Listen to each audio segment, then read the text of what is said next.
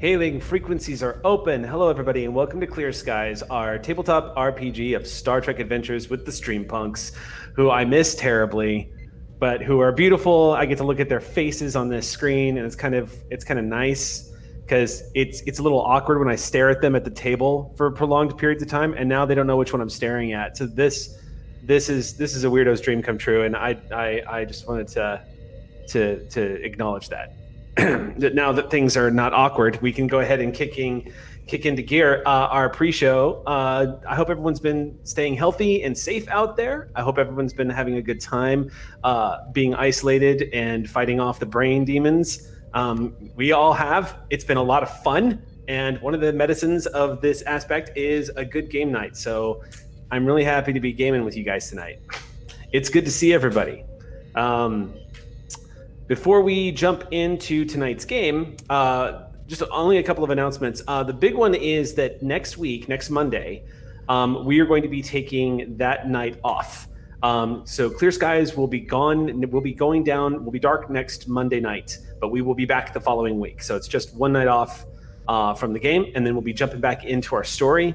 There will be plenty of stuff to check out on the League of Whimsy Discord for anybody who is interested in role-playing still while the things are going on. Not that you guys have slowed down. By the way, crew, and Rave, you might find this interesting. 29,000 RP messages. On Friday night, I read through the 150 crew logs that I had missed out on because I was taking a step back for a few days. And I was gone literally for like a week, and 150 crew logs. Lots of really good poetry out there. Y'all are really generating some interesting content, and I love it. Before we jump into tonight's game, is there any announcements? Does anybody have anything that they need to share with everybody? Anything that's going on? Yeah, I have a few. So I'm starting tomorrow at 4 p.m. I'm playing through one of my favorite games of all time, The Curse of Monkey Island. It's a point-and-click adventure game. I'm playing the remastered version on my Twitch channel over at twitch.tv/Xanderific with 2 R's and 1 F.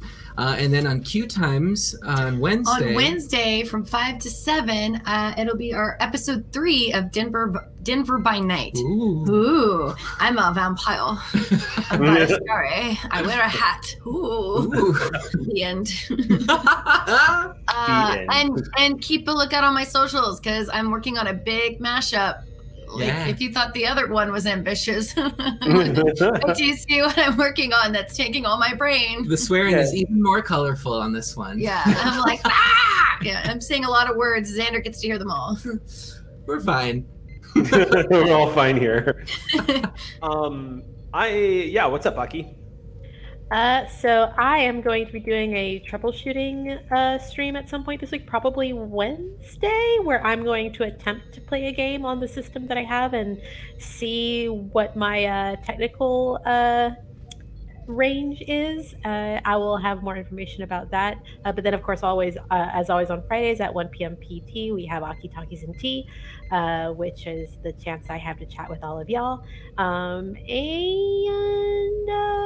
Eric announced today during his stream that Rave, Sam, and I will be playing in an undisclosed game at some point in the very near future, and more information about that will be coming down the pipeline soon. But yeah, look forward to that because the three of us are going to get into shenanigans with Eric at some point soon. So. Yes, indeed. So we'll give you guys more information when that comes up as well.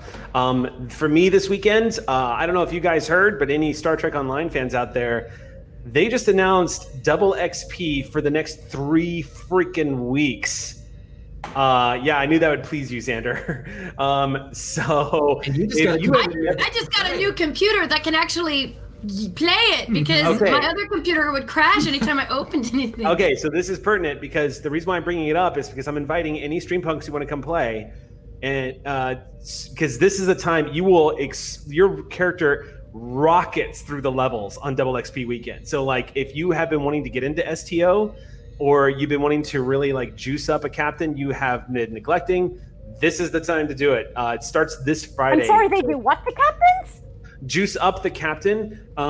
That's something that Azri should be familiar with. I don't want to know. Just please Please continue. Hey, you're the one with the ties to the Orion Syndicate. Just put them in the juicer. You should know all about juicing. I mean, look. I mean, Azri's built like Zarya, so Azri's been juicing. Azri's a juicer. Olin has left the chat. So yeah, my other announcement, of course, is that coming down the pipe in the next few weeks, you might hear about a new game that we're going to be running as a bit of sort of like a mini game, depending on how things work out. That we're putting together with Rave and Sam and Aki. So stay tuned for that. We'll have more information. And that's it for me. I think, unless there's any other announcements. Wait, Gina's got an announcement. Wait. Hold on, everybody. Gina has an announcement. Hold on. I have an announcement, and it's not any family members' birthdays. This time around, since we won't be here next week, for me to announce it a little bit closer to the day, on the 30th in the morning around 9:30 or 8, I can't remember how early the stream is, but I'm going to be a guest on Second Breakfast with Sage Ryan on the SideQuest channel, the SideQuest Twitch channel.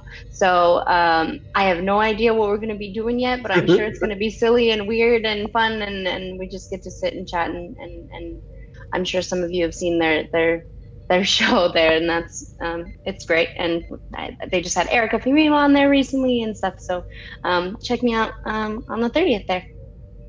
We'll blow that up. So when 30th gets near, we'll make sure everybody knows that Gina's going to be on there. So we can go and bug Gina. That'll be fun. Thank you. Also, real quick, for anybody that this is bugging, I do know the background fell down. I'll adjust it. We're gonna fix it. Fun. It's gonna be great. If you wanted to see what Xander's room looked like. All right, unless there's anything else. All right, then I guess we'll get into it. No, I'm just kidding. What's up, Sam? Well, unlike Gina, I do have a family member's birthday to announce, in that my best friend's birthday is tomorrow. Really? Eric Campbell's birthday is tomorrow, and he was trying to rogue through that. Well, guess what? We got too much perception check for you, son. So because we are all remote and audio sync is a nightmare, could I perhaps have your proxies and just take this one and not foist it on the bards?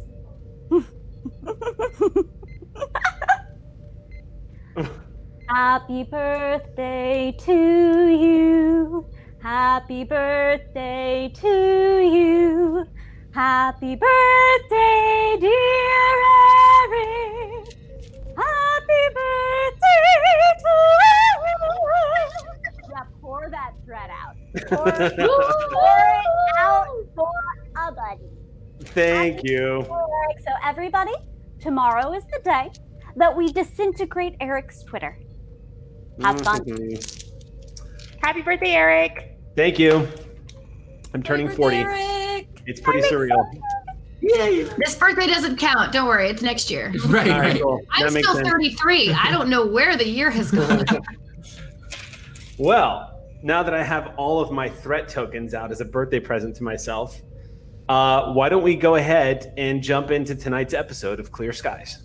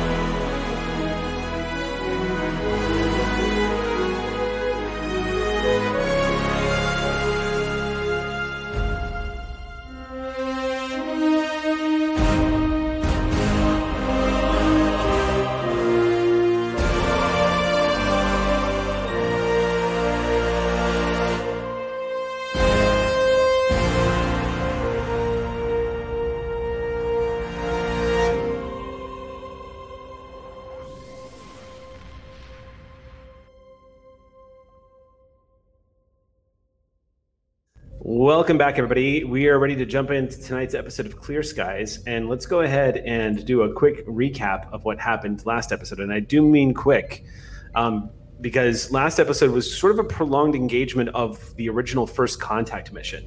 Upon arriving at Jadaran planet to make first contact with the Dishashia, the crew of the USS Ross began to uncover a bit of a mystery when a Tholian dreadnought made its appearance known, having masked its signature near one of the poles of Dishashia planet, the planet itself. Now, the Dishashian people, this planet Jadaran that they live on, is about the size of Saturn, so it is a huge planet. It is quite large, and the Tholians were able to use this to their advantage. They seem to be just lurking up in that northern area of the pole, and the arrival of the Ross kind of roused their curiosity. They moved in close, and this kind of set off a chain reaction of discovering that some of the events that have been taking place in the system to the Dishashian people were kind of they were strange, but they couldn't quite explain it, mostly because the technology levels between the Tholians and the Dishashians are so significantly different that the Dishashians were just working with what they had. They had no reason to suspect that a Tholian dreadnought had taken one of their comets that typically orbits in system and had redirected it towards their planet in order to smash this comet into the surface to break the crust just enough to allow the escape of what would appear to be an emerging new life form, specifically a crystalline entity. This thing has been lurking under the surface of Jadaran for who knows how long, but the Dishashian people have been reporting tremors for the past few months. It's also worth noting that all life on that side of the planet has all but vanished, even down to the microbial level, which is further kind of pointing at the fact that there is a life form that has probably been drawing upon the nutrients of this world as it has grown under the surface. The Dishashian people have also noted that as well. Most of the civilization of the Dishashian people is actually delegated to the other hemisphere, the other side of the world. Curiously enough, they've been able to grow their entire civilization on the polar opposite side of where this anomaly has been taking place, which, upon further examination, might suggest that this has been going on for some time. There's no time to really investigate how long this entity has been gestating underneath the surface of the planet. Instead, there is a time crunch right now. Through some pretty skillful diplomatic manipulations and negotiations, Olin and Captain Azarisal have managed to convince the Tholians to trust the Federation one last time. Now, the Tholians, upon encountering the USS Ross, immediately accused you guys of being murderers. Somehow, the Tholians know about the death of the first crystalline entity, which, as you know, was destroyed 13 years ago by a renegade scientist on board the USS Enterprise D. Somehow the Tholians knew that happened, and became incredibly defensive and threatening when you guys had arrived, and have been very protective of the entity itself. They are trying to free it from the surface of the world. You managed to strike a deal with them in which your good doctor, using an interactive holographic display linked directly to the tactical station, was essentially able to use the ship's onboard phasers, something like a scalpel. It's been done before by Federation starships, but on this level is pretty unique. However, the refined process of the new technology aboard the Ross allowed you guys to free up enough of the crust of the planet to get the effect without having to use the comet. In other words, you used a scalpel instead of a hammer, and it seems to have paid off. The Tholians, interestingly enough, ever alien in their thinking, ever alien in their ways, one moment they seem to be incredibly threatening, and the next moment they seem to be somewhat rational and willing to help. They actually helped the USS Ross pull the comet away from the planet. What their rationale behind this was, either it was a show of good faith, or maybe they have new plans, is hard to say with Tholians. But for whatever reason, they have cooperated. However, the clock is ticking. When this crystalline entity is born, it is going to require a food source. The same way a calf goes straight for the mother's milk after it's born, this crystalline entity is likely going to try to destroy any life that it can find on a planet, which means the Dishashian race is currently under threat by this thing. Now, we're picking up tonight where we left off, which is where the USS Ross had dispatched multiple probes into deep space in a desperate attempt to try to find any kind of class planet that is supporting life. You're looking for a Class L or a Class M planet. Class L obviously being the most preferable right now because that is strictly plant life, no animal life on board that planet. But you are... this is going to start with an extended task tonight that's going to be a long scene of extended task, basically, a timed extended task. It is worth noting, too, that I'm applying a couple of traits to this extended task. The first one is that this task is taking place in largely unexplored space. And so I'm adding that as a trait, which leads to the second trait, which is needle in a haystack. You guys are trying to find a world that can feed this entity when it's born. And its birth is imminent. Right now, you guys have an estimated 6 hours before this thing emerges from the surface of the planet. 6 hours to search nearby star systems in hopes that there is life growing on them. It's not impossible, but I'm about to illustrate to you how challenging this is going to be through the stats of the extended task, which I'm revising from last week. So get ready. Here, this is what you guys are up against. Ready? The extended task stats. And this is largely going to be Lakat, Dr. Yada, and Chief Tech, along with everybody else is going to be involved. But the three of them are going to be the most pertinent in this search. The base difficulty is going to be 4. The resistance is only 1. However, the magnitude is 5. That's not the scary part. The scary part is you have 11 intervals. Each interval basically counts for about 30 minutes or so.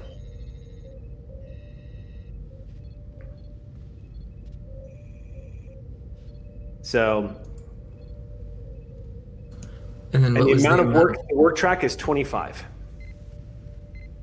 So real quick, just to clarify for you, for those of you watching at home, the work track sounds horrifying, but the good thing, here's the thing about the work track. The work track is actually not important. The work track actually helps you. What you want more than any, work track is not important. What the work track is good for is trying to land, what you want is to destroy the magnitude. That's all important. The work track goes into like adding so that you're never making wasted rolls. And if you get 5 or more successes, that gets added to the work track and gives you a breakthrough. What you want more than anything is breakthroughs. The work track is background noise, and it helps if you're not getting all the breakthroughs you need. You still get add-ups, but the goal should never be to fill the work track. That is sidebar. The goal should be to kill the hell out of the magnitude rating. Once you bring the magnitude to 0, you win. The work track will help you. So focus on that magnitude and getting rid of that resistance. The work track will help, but don't get intimidated by a 25. 25 means you've got a lot of space to just add on and chalk up work to try to bring it down and bring it down. It is going to be challenging because 25 is quite a bit, obviously, but focus on the magnitude and you should be okay. The scariest part of this task are the intervals. It is a timed task. And that is cutting it really, really close. It's going to make every roll very significant. So the way intervals work, for anybody who needs a quick reminder, is every time you attempt a task on an extended task, that's 2 intervals of time. So using momentum to make it, spending momentum to bring it down to 1 interval of time, or if you have a trait that will give you extra bonuses, or like Vicious does on damage, there's like an engineering trait that'll give you the same thing on work track. That always helps. But there are ways to cut through the resistance and to reduce the amount of intervals taken. Now, I should warn you, complications mean a +1 time to your interval. So if you make a roll and you roll a complication, then it can add +1. So if a normal interval is 2 intervals, a normal task is 2 intervals of time. If you roll a complication, it now becomes 3 intervals of time. So it gets tricky. I just want to double check from my notes from last week. We have 4 momentum currently. Is that correct? I believe so. And off the top of this game, I'm going to go ahead because before we went live tonight, Gina was nice enough to do a recap for Rave, and I would like to award the party 1 bonus momentum right now. Oh, thanks. No, thank you. Thanks for catching our scientist up. So start with 5 momentum. The probes have been launched. They were programmed and launched, and the clock has begun. The Tholian dreadnought is hovering in orbit right now, about 20,000 kilometers away from the USS Ross. Intimidating but beautiful, that blue sort of iridescent, metallic, almost like butterfly beetle shell glow to this like tech-looking hull that kind of lines this spike that's floating in space, this rotating yellow glowing web that just kind of circles around the body of the dreadnought. The Tholians are being very quiet, but they're clearly monitoring the situation. It's very ominous. The USS Ross is set to work, and the Tholians have agreed to give you the time you need. But when that thing is born, it's safe to say the Tholians will probably attempt to allow the crystalline entity to feed on the population. If the USS Ross is planning on intervening, you've got a fight on your hands. So the clock is ticking. Let's begin tonight's game. We'll start at the top with the roles having you've sent out the probes, so why don't we start at the top with Rave and Yada as the first line of intervals start coming back. So on this first roll, Rave, you're going to be taking lead, and Yada is going to be assisting. Great, love it. And so we've just sent the probes out, and now we're getting back the first wave of information from those probes, correct? Correct. Great. And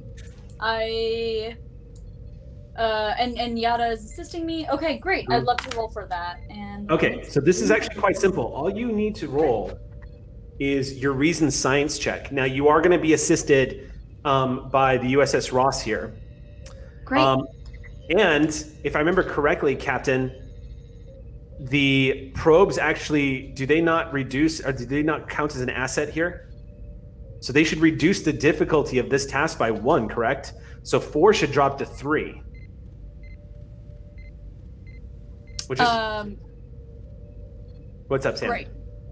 Further, I would put to you that in finding the needle in the haystack, one can exclude a certain number of intrinsically inappropriate stacks. Stacks around stars that run much too hot, that run much too cold. We can rule out a fair number by Goldilocks, especially using the modular laboratories that we configured for stellar emissions at the beginning of this adventure.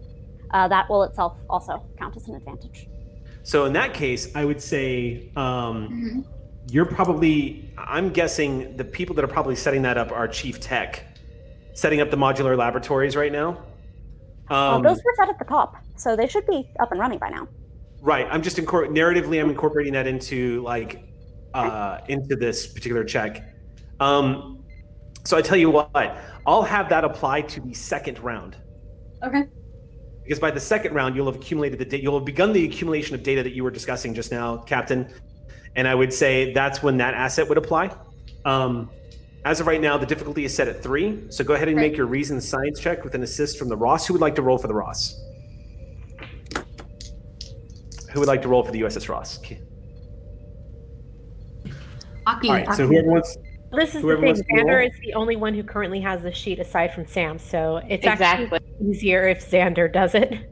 Okay, so Xander, this is going to be a sensor for you. This is going to be a sensors engineering check because this is information coming back from the probe itself.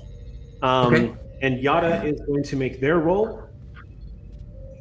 Go ahead, see what you get. And Lacat, take an extra die, spend a momentum, and get a 3rd die. Yes, please. Also, keep in mind, there is a resistance of 1. Don't forget there is a resistance of 1 on this task.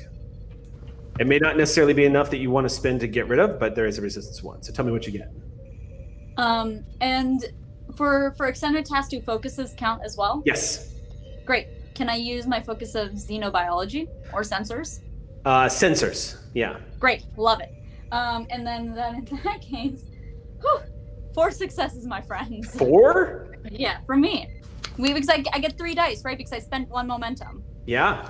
Yeah, 4. Okay, so 4 successes. And what did the Ross get? None from Ross. None from Ross. So you got 1 from Yada. So 5 total successes. All right, so then you're going to gain back some bonus momentum there. So the task was 4, dropped to 3. You rolled 5 total, so you get back 2 momentum. Now you're going to roll them challenge dice. So Great, love it. it's going to be 2. Xander, remind me, it's 2 challenge dice plus your skill. Is that correct? Yep. Great, So your science love it. skill. So I'll So be look at your science skill. Is that 5? Okay. Yeah. Now, so resistance is going to come into play here, just so you know. Okay, yeah. Sounds great. All right. So what'd you get? Okay, so we are taking those 2 out because those don't count as anything. That's 1, 2, 3, 4, You can 5, spend 6, momentum 7, to 8, selectively reroll. 9. If you want to Oh, I mean- reroll the blank So I ones. got 9 so far. You should re-roll though, because we've got Yeah, lots of Then momentum. we can spend for resistance, let's and you reroll. get 1 I'll more be success. rerolling Will 2 be at dice, but let's 10. go. That'll be 2 breakthroughs. Let's Yeah, do You it. rolled a 9 on 7 dice. Yeah. Holy I shit! rolled a shit ton of 2s. You guys are really starting to give the Sally Ride a run for her money right now. And a 6 counts as a 1 point, right? 1 momentum to get past resistance. If you want to re-roll, select dice. I believe it's 2. Isn't that correct? No, I think she was asking what points were, which were what Yeah. points? So I re-rolled the 2 dice that yielded nothing in the first round, and I got 1 6, and that 6 That's counts 1 point, as 1 right. point. Correct. That's correct. Okay, then 10. And then we can spend another momentum for piercing that goes through that resistance of 1, getting the full 10, making 2 breakthroughs. Yes. So we'll be down to a total of 4 momentum now for the reroll, plus the piercing, and that will give us 2 breakthroughs. Love it. 2. All right. So let's see. That's going to be 1 interval. We And- didn't spend for it, so it should be 2 intervals, unless we want to spend momentum Oh, to I'm make sorry. it 1, which I strongly recommend. Yes, we Let's do that. should. So Yes, we are we down to should. 3 momentum. Great. 1 interval will have elapsed, and 2 breakthroughs, bringing magnitude from 5 down to 3. All right. So how much work did you do total? You said 10. 10. Not bad. And then you rolled an automatic 5. Yeah. Okay. So you've got 2 breakthroughs right now. Okay, great. All right. So this is the first 30 minutes of work. Do the science! Woo! This is literally the first 30 minutes of like you and Yada working in stellar cartography, and It's Yada because I feel is, like we're really on the same wavelength after doing bingo night together. I think that like this is my canonical reason why we work so well together at this point. okay, that makes sense. You and Yada managed. I would say you and Yada have managed to banter a little bit. You managed to sort of kind of help each other relax a little bit, which has been very helpful. It's made it a little easier for you guys to sort of like find that stress-free zone where you're focused on the work and you're not feeling the pressure of what you guys are doing. It's definitely helped the two of you. Right now, you are in stellar cartography, which is not far from Deck 13, where he's at in Cetacean Ops. And currently, you are kind of talking to each other over a holographic projection of each other using XEO's holo emitters. And so in front of you, this life-sized image of Yada is floating as a hologram as you're in stellar cartography. And in Yada's area, inside a Cetacean Ops, you're walking on the bottom of this huge Cetacean Ops center near the galaxy map. As the two of you are literally just like looking at data that's coming back from these multiple probes and trying to find the ones that matter the most, that are returning the most promising data. You guys managed to find about 26 possible candidate systems that could be boasting planets that have life, which is significant. However, I'm going to spin threat, and I'm going to, as we move into the next scene, 2 of your probes do not report back. They are lost in space. No! You guys lose contact with them. My babies! It's possible because of the Shackleton expanse and the spatial anomalies that are present here, but 2 of the probes do not report back. Not that that's necessarily going to complicate things here, but it is going to narrow options as you guys move forward. Okay. So they are claimed by Deep Space. In that 30 minutes of time, Yada and our science officer are just, you guys are deep into the data, swiping through, looking at all the readouts. For the next 30 minutes, what is everyone else doing? Do you want to get into what Tech is doing next? Yeah, whoever wants to take a scene. You've got 30 minutes right now, but if you're contributing whatnot, because the next scene is going to be taking the data that they've been getting back, and I'm probably going to throw that to somebody else who is going to be doing their part for this extended task. So if you'd like me to be the next part for the extended task, do you want me to save that? Sure. No, you can do it now if you want to. Okay. Yeah. So, because I'm getting this data back coming in from Laquette and from Yada, Tech has sort of barricaded himself up in one of the modular laboratories, and sort of full on like Bolian caving it. And because this problem now is not there's this population that's being threatened. It is now there is something that's being born that needs to be fed. And so Tech's other instincts are sort of taking over. And I have values that actually come into play here. Things like the universe is meant to be tasted. So I'm switching the way that I'm thinking about these 26 candidates and trying to find the best possible like nutritional value, as well as like taste and sustainability and all these different things from being a super taster. Food, glorious food. Exactly. Kind of applying your philosophy. Okay, so at one point, as you're sifting through all of this, reading up on what the crystalline entity requires, the crystalline entity literally just destroys and devours. It seems it's an energy beam that just literally annihilates all organic life that it touches. What you discover looking through some of the logs is some pretty interesting findings that actually might help you guys dramatically, as well as probably solve a possible ethical conundrum that you might be running into by guiding a crystalline entity to a planet with life. Helping you doing this, Ensign Dari, of course, is helping you. Ensign Dari has also brought along with them Chief Petty Officer Rachel Carter, who is a human Vulcan data analyst who has been helping her like put together a bunch of the information. She brings them in, introduces you to her, and just introduces you to them. And they, as well as Dari, the three of you are kind of like sifting through all of this data. At one point, Rachel, they look up at you and they just say, "Sir, I think I might have something that could be something." Well, that and sounds hands you a data pad. Oh, thank you, Chief Carter. Reviewing the data pad of the 26 systems you have found, what you're discovering is that a lot of the sensors that have been thrown back from these probes are actually, what they're picking up is the presence of what they're picking up is the presence of water, which isn't necessarily conclusive. But it's entirely possible that, obviously, because it has water, that those planets could support life. But at this distance, you're not getting enough of a refined readout to actually determine whether or not the water is actually if the atmosphere of the planet is actually supporting life. But the sensors are picking up the presence of water, which is a good sign. Thank you so much, Chief Carter. Actually, would you do me a favor and make sure this gets to Cetacean Ops? I think Dr. Yada is going to be even more help in this department. They nod to you and say, "Yes, sir," and immediately turn and dash out the door. Dari looks up at you and just says, "They're pretty good. We should maybe give them a review or something after this is over." I think everyone's going to need some reviewing after this is over. We got a big ethical dilemma in front of us. Are you ready for this, Ensign? Well, if I can be honest, sir, no. I don't know what to do. I'm hoping the captain knows what to do. My biggest fear is that we find a planet that has some kind of pre-industrial civilization growing on it, and then what do we do?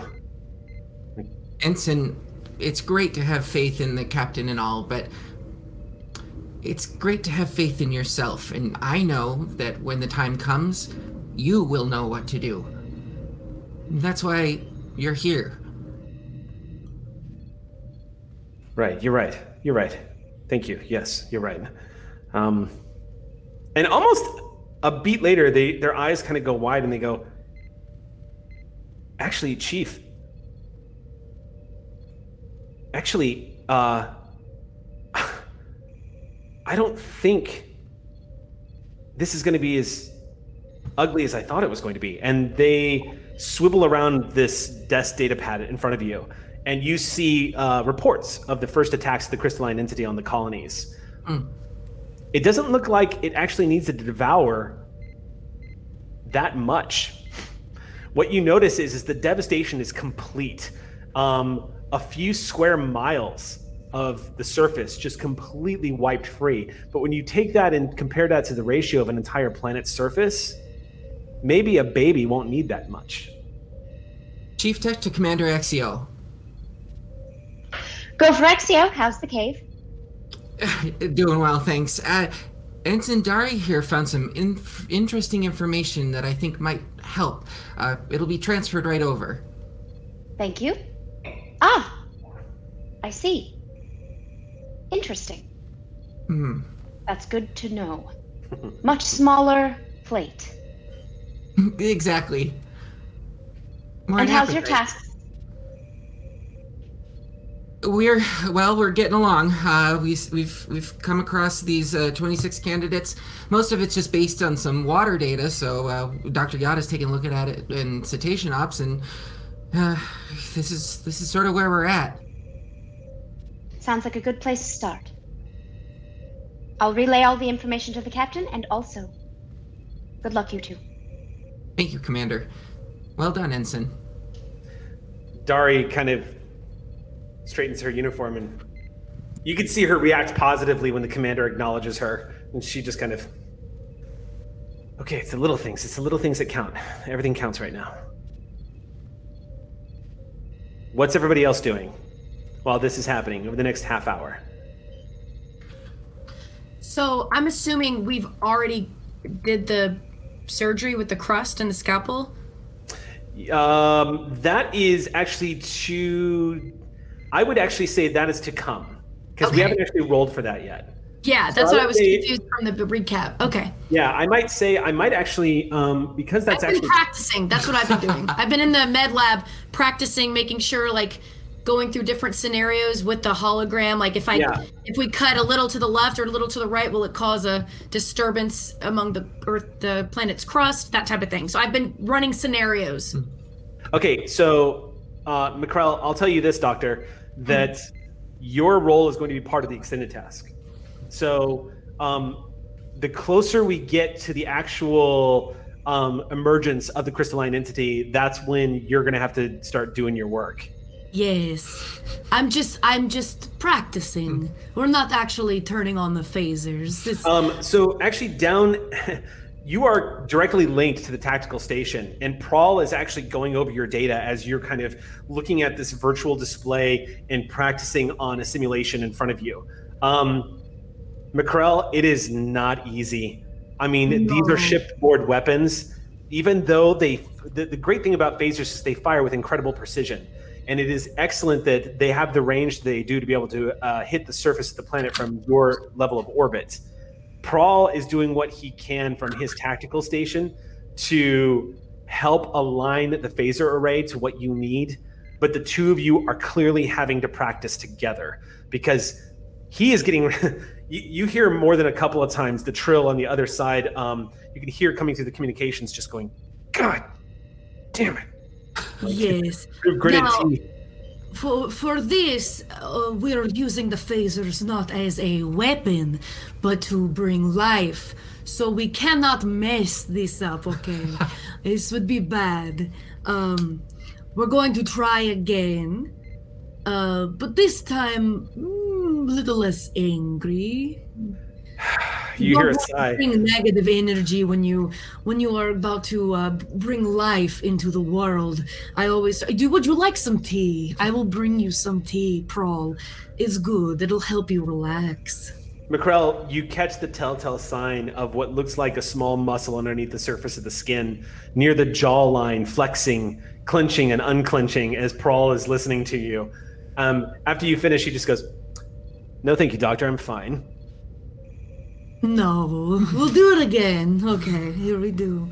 And then you hear him mutter under his breath. He just says, I was never a good sharpshooter.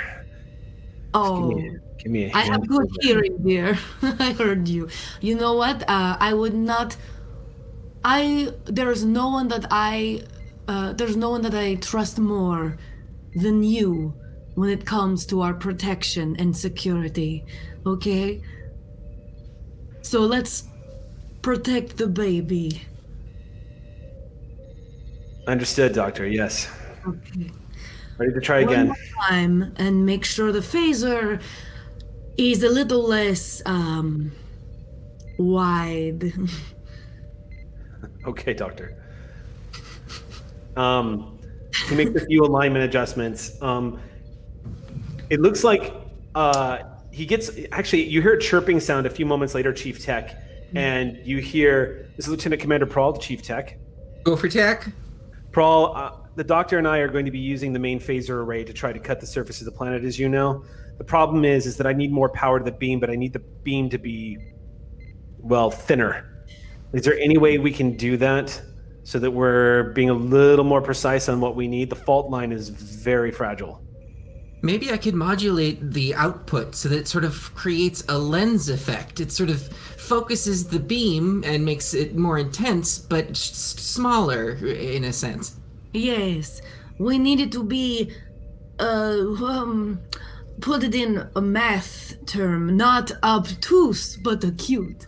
To further help you with that, Chief, I just need the weapon settings to be adjusted so that we're not trying to damage shields or hull. It just needs to damage rock, so it can be somewhat weaker. You have wiggle room. I'm actually going to put Chief Singh on this. If you could contact Chief Singh, I'm going to be sort of taking helm over here in the modular labs. Understood. Lieutenant Commander Prawl, the Chief Singh. Go for Singh. Chief, I need some help with the phasers. We need to remodulate these so that they're in a thinner beam, but I need the same level of intensity, just enough to cut through bedrock. Is that possible?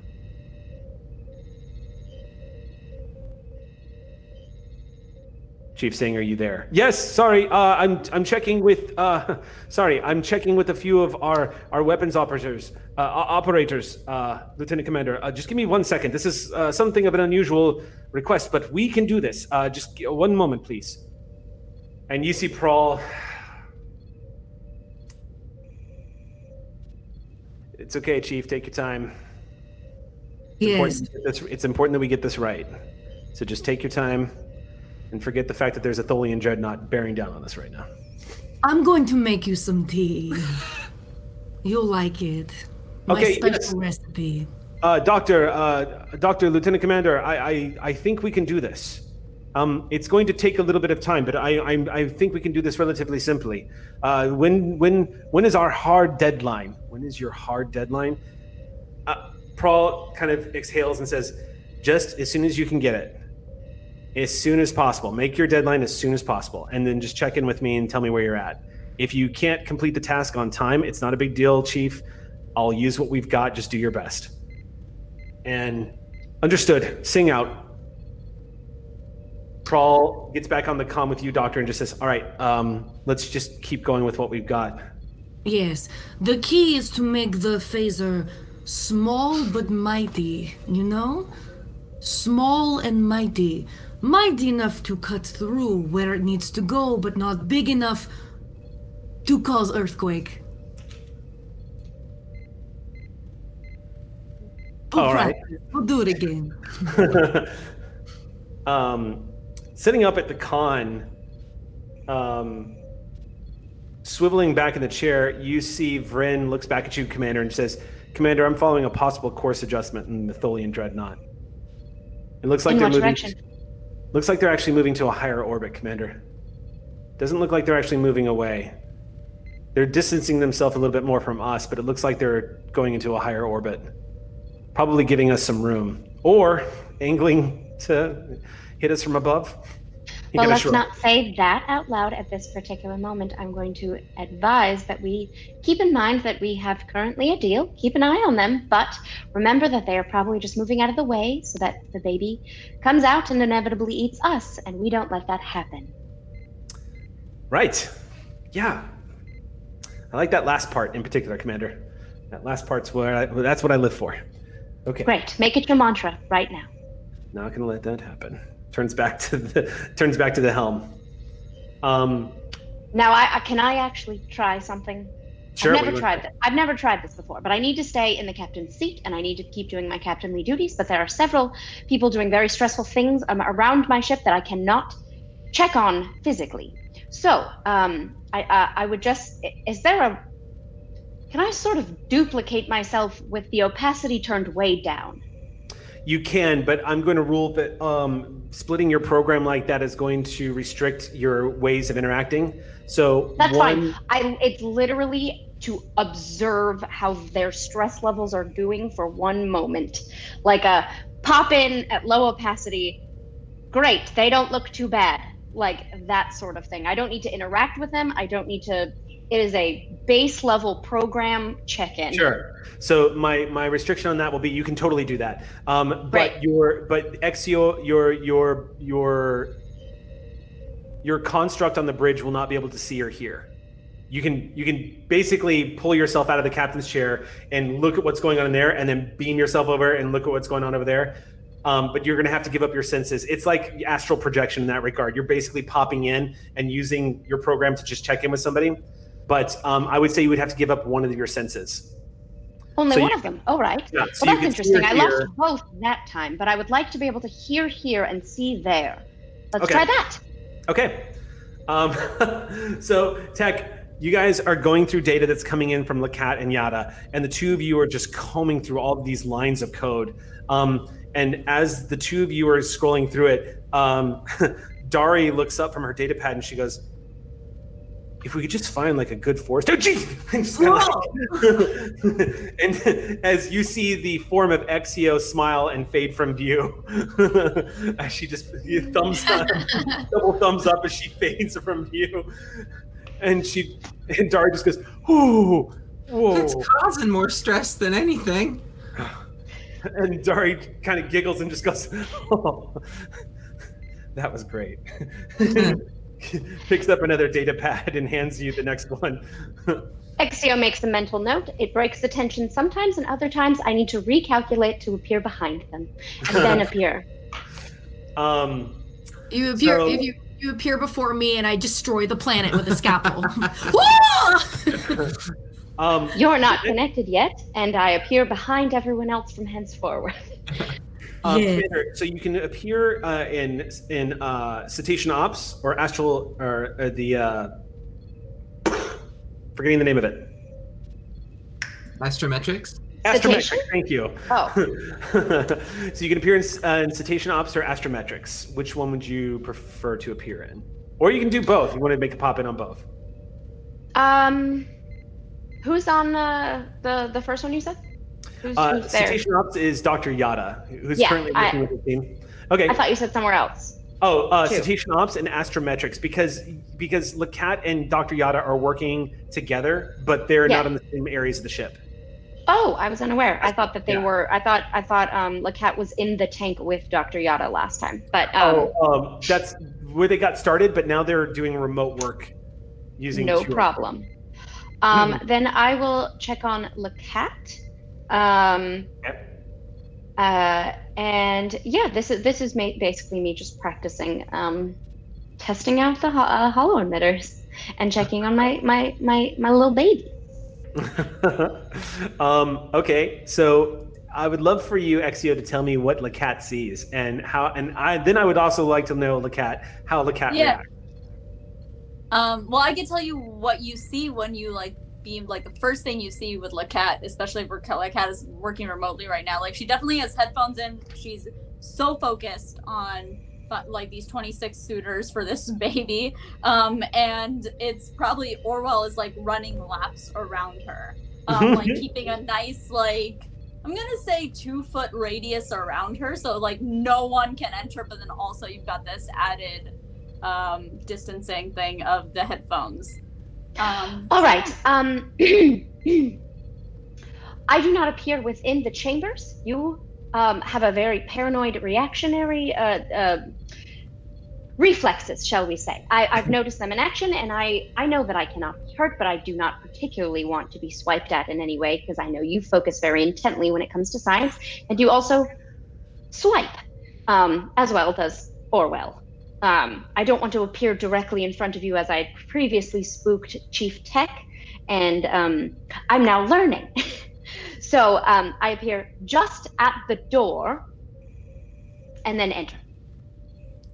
But you see, I enter through the door. Like, I don't need to open the door. So as a courtesy, I enter the door, and you sort of see a very low opacity Exio. She doesn't say anything. Do you speak sign language? Just asking. I do not. I think Okay. that Lacat's attention is drawn to you not because she hears you enter, but because she sees Orwell stop and look at you. And Lacat's Perfect. like, "What stopped your orbit?" Looks at you and is like, "What?" And so, I need to make a quick scene correction. Just real minor. It's not. I'm sorry. It's not astrometrics. It's actually stellar cartography, and it's on deck 17. No problem. Love it. Okay. Continue. Perfect. I've landed on deck 17, just as I had hoped. I'm on deck 17, just as I wanted. So you just see Exio and sort of nods and sort Commander, I thought I had more time than this.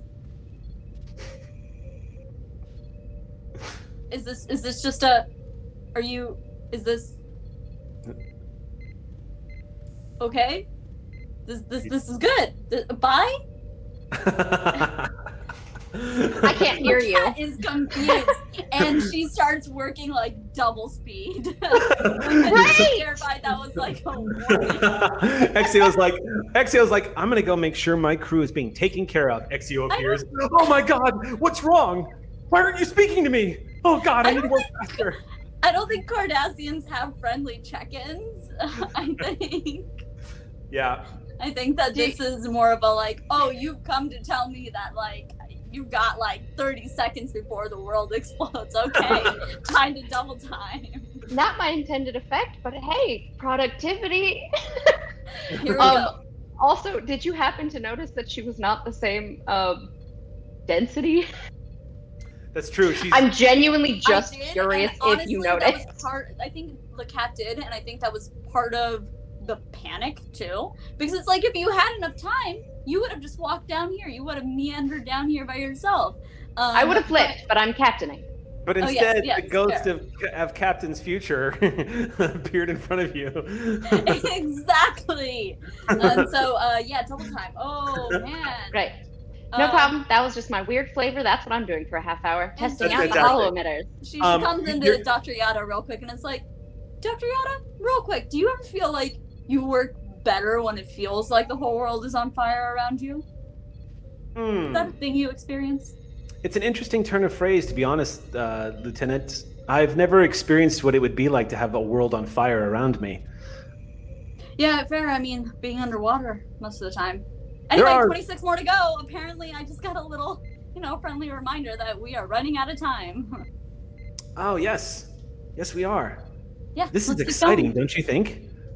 It actually is. Like I said, I mean, I don't think you, as you just said, you don't really experience the world on fire effect, but I really think I do. I think that, like, it's weird. I think that everything has to be burning in order for me to actually care. Anyway. Let's keep going. That's interesting. That would suggest some sort of emotional stunted, maybe perhaps a psychological problem. But I'm not a therapist or a psychologist. I can only basically repeat what I've heard in lectures and things that I've read. I'm mostly good at breaking down the heavens. Sounds like you are pretty well qualified to make that kind of judgment. Am I? It's kind of tricky. I don't do so well when talking to bipeds. In fact, you're the first biped that I've spoken to that I've enjoyed conversation with. Most of them just kind of want to gawk. Even at Odanians, mostly because of humankind's reputation for the way they treat their life forms on their planet. And I know not all Federation races, there's a candidate. You see something pop up and say, we could look at that one. Where was the other one? And then what was I saying? like as soon as she brings it back to the planet, like I think Jane's completely back into doing the work. Think of it, Lieutenant. Currently, we are up against the wall, as they like to say, and being up against the wall, as they like to say, we are doing the most rapid expansive scan of the Shackleton Expanse ever conducted in this deep of space. And it's all through necessity, which means the outcome of us discovering a diamond in the rough is relatively unchanged, but still could happen now that we're actually making the effort. We should celebrate after this. Indeed. Why don't you come by my place for a drink? And then you hear a chirping sound for like laughter. Oh, I love Triada. Yeah, Jane's back into it. She's looking at her 26. Have we gone all the way around? Can I roll again, or? Not yet. I need to know what's going on planet side. Because right now the captain and the ambassador are down on the planet trying to keep a fire from spreading. The defense minister has, as y'all have been monitoring the situation from planet side, Captain, the defense minister has been a little more accommodating. She has somewhat cooled, but the agitation and worry that everyone is experiencing right now because the clock being ticking, you have managed to explain to them the situation, the fact that there's this, yes, Jody, massive alien life form that is currently brewing underneath the surface of the planet that, should it hatch, will be a threat to all life on this side of the planet. But the situation seems like you've managed to convince them that the situation is being dealt with. Right now, a lot of the attention is turned on looking at the images that are coming back from their satellites and their long-range telescopes. They are very focused on the USS Ross and the Keticus, which is the Tholian dreadnought. Those images have been up on the screen this entire time. And Captain, just from your training in command and having, this will be your second command of a starship, you visually can pick up on a course alteration from the Tholian dreadnought. It doesn't look like they're actually changing heading. It looks like they're gaining in altitude over their orbit. The defense minister standing next to you, it's been about 30 seconds of silence in between all of the chatter that's been going on and all the questions that you've been inundated with. When finally the defense minister, who is a quick reminder, her name is Kaya Nobal. Defense Minister Nobal turns to you, Captain, and says, "Well, it would appear that the final moments of my world could be playing out right now, Captain. I would like to ask you what you intend on doing if your efforts to free the creature succeed, but to find it a new food source fail." The needs of the many outweigh the needs of the few or the one. If you'll pardon me, though, this world isn't the only one in emergency, or won't be eventually. I do have to prepare for the next one while my crew is dealing with this one. I don't understand. Well, assuming this creature lives, it will have to feed more than once. It is probably going to be escorted somewhere by that ship. Where and how and what it eats along the way are all relevant to my people and to surrounding galactic parties. Parties who need to be alerted right away about the existence of this creature. So, I have some broadcasts to make. I have some work to attend to as well. Excuse me. And she turns and steps out of the situation room. Before she leaves the tactical area, you see her summon over one of the officers, who immediately follows her out of the room. Watching her go, the High Regent, Keel, he watches her go and turns back to you and says, she was the right pick for the job. She's always been very protective of my administration and the people itself, ever since our countries all united about 300 years ago. The defense minister traditionally has been a very conservative role. The responsibility of assuring that our union does not fall into chaos. It almost squarely falls onto the shoulders of the defense minister. The High Regent really is a ceremonial job. I am technically the leader of our people, and she does have to refer to me. But in truth, Captain, our powers are quite equal. It's good to know, but quite frankly, I don't think you could ask for a better minister in this moment. Her caution is entirely warranted. Her distrust of us has certainly been warranted based on the evidence that we understood. I don't begrudge her not liking us, not trusting us at first. That's perfectly reasonable. You should consider yourself lucky to have her. It hasn't been lost on me. If she is good at the tactics and the seeing a few moves ahead, I'm good at reading people, and I've watched you give space and allow her to experience her concerns. I appreciate that. This is going to go a long way to getting our people to trust the Federation. Determining, of course, whatever our relationship is, assuming the world doesn't end. That's certainly not the plan. This is the beginning of a long and, I looked at Bolin, hopefully fruitful relationship. You're a diverse people, aren't you? And with that, he turns and looks over at Ambassador Majaniel and just says, I have so many questions that we didn't get a chance to ask at dinner. Are you all from... You had mentioned that you were all from different worlds.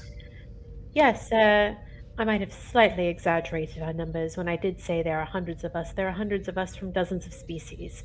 But that being said, our aspirations do include one day being made up of hundreds of species. Yours among them would be true honor. In fact, I actually think that there's something that you can help us with now, if you wouldn't mind. I'm feeling kind of useless right now, Ambassador, so I'd be happy to be put to work. The Dashashian are by far not useless. In fact, we have something that we were very curious about upon meeting your species that could be incredibly helpful to us now. The Tholians are not from around here, if you haven't picked that up. This is nowhere near their usual home territory. In fact, they have possibly incited an intergalactic diplomatic situation just by being here. We want to know how they got here. Where exactly are they from? Did they not travel the stars such as you? They did, but from the polar opposite side of the galaxy. We did not come from so far. From the polar opposite side of the galaxy? Yes. My goodness, how far away are you from? Well, fairly far, but they're from even further. I don't know. It never occurred to me to think of you as the other side of the galaxy. Yes. It puts it into perspective. Well, if this is the Beta Quadrant, which I believe it is, they're from the Alpha Quadrant, which is much further the other way. There is no way they could have gotten here without traveling through our space and the space in between our space and yours, which would have caused quite the incident had we discovered them. And you've had many encounters with these Tholians? More than some people would prefer, but things have settled between our peoples to a tepid professional relationship is probably the best way I can put it. But they are reasonable. They will negotiate. To a certain degree, yes. But what concerns me is what called them here, and how did they get here without being unnoticed? And I think that's where your technology can help us. Well, of course, I'll do what I can to help. If I'm going to do any kind of technology exchange, I do have to have the consent of the defense minister. There is another problem that I'm going to have to confront in probably, the next hour or two. It is not. It's only a matter of time, Ambassador, until one of our citizens looks up at the sky. And of course, as you might imagine, we're not the only ones that have telescopes. Well, then I guess my question is, how do I help you while you help us? Unfortunately, I think that's going to be an internal matter. There's really not much that can be done. The hope is that we could have this meeting and then I could gauge potential threats, and also thank you personally for saving our good scientist here. And he slaps the Dr. Yugos on the shoulder, who's been listening to all of this. Yugos has just been quietly watching with some anxiety on his face, not really saying much, staring at the images of these ships on the screens. High Regent Keel just continues and says, the hope is that we could have an initial contact meeting to assess one another, as I'm sure you were hoping as well. And this is going to make things very difficult. Our people are much like me. We're very friendly and we enjoy exploring and finding new things, but we start easily. And it's not a stretch of the imagination to see this taking a turn for the worse if it's not resolved quickly, especially if it becomes a visible event somehow, this creature emerging on the opposite side of the planet. I mean, we won't even feel it over here, I'm sure. But then, I guess that's not true though, is it? We've been experiencing tremors, isn't that right? And he looks over at Dr. Yugos and says, Dr. Yugos says, yes, High Regent, we've actually experienced 4,327 minor tremors in the past 7 years, which isn't terribly unusual for planets with fault lines. In fact, in some places that might be considered a low number, 7 years in all, but they have been increasing in frequency and magnitude. How much? Over time. And how does that correlate to the depletion of organic matter in the area? That would give us rate of growth. That would also indicate fuel requirements for it. We could get very much information and send that to our ship's doctor. I'm sorry, I don't follow you, Captain. Depletion of organic matter, you mean? Yes, the other side of your planet.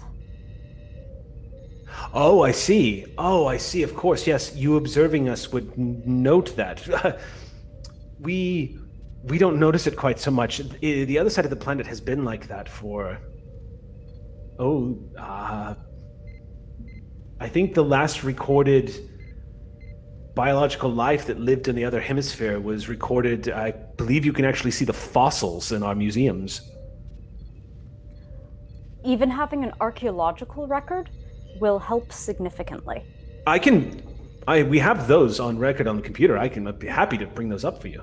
Yes, rate of decay, anything that tells us about how much something of that size needs to change over time.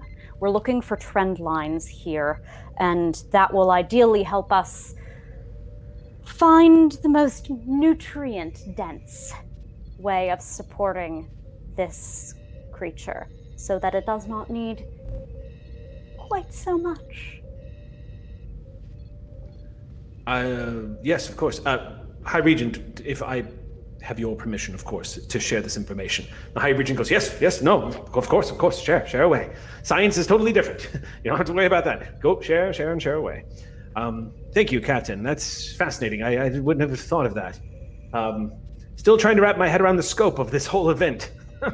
A giant crystal thing forming underneath the surface of our planet that threatens to eat us all. If I may, High Regent, in my experience, when it comes to communicating hard truths and surprising turns of events, it is better to do so as quickly as possible than to hold off until the very last moment. And sometimes the only way to manage those kinds of expectations is to be as open as possible. And if a friendly face to introduce your people to the new wide world of the galaxy that you are a part of would be helpful, I am glad to be that face for you. Well, I'm sure once the anxiety dies down, I'll feel exactly the same. I do feel a hint of that, though, Ambassador. I could possibly be of assistance in that area as well. What do you mean? It is a quality of my species to help alleviate anxiety by way of touch. I can help you feel a little bit more calm. You see him consider that for a moment and says, thank you, I'll take that into consideration. It is completely up to you, and it would never be anything otherwise. But if you need a friendly hand, mine is extended. Thank you, Ambassador. I appreciate that. Thank you.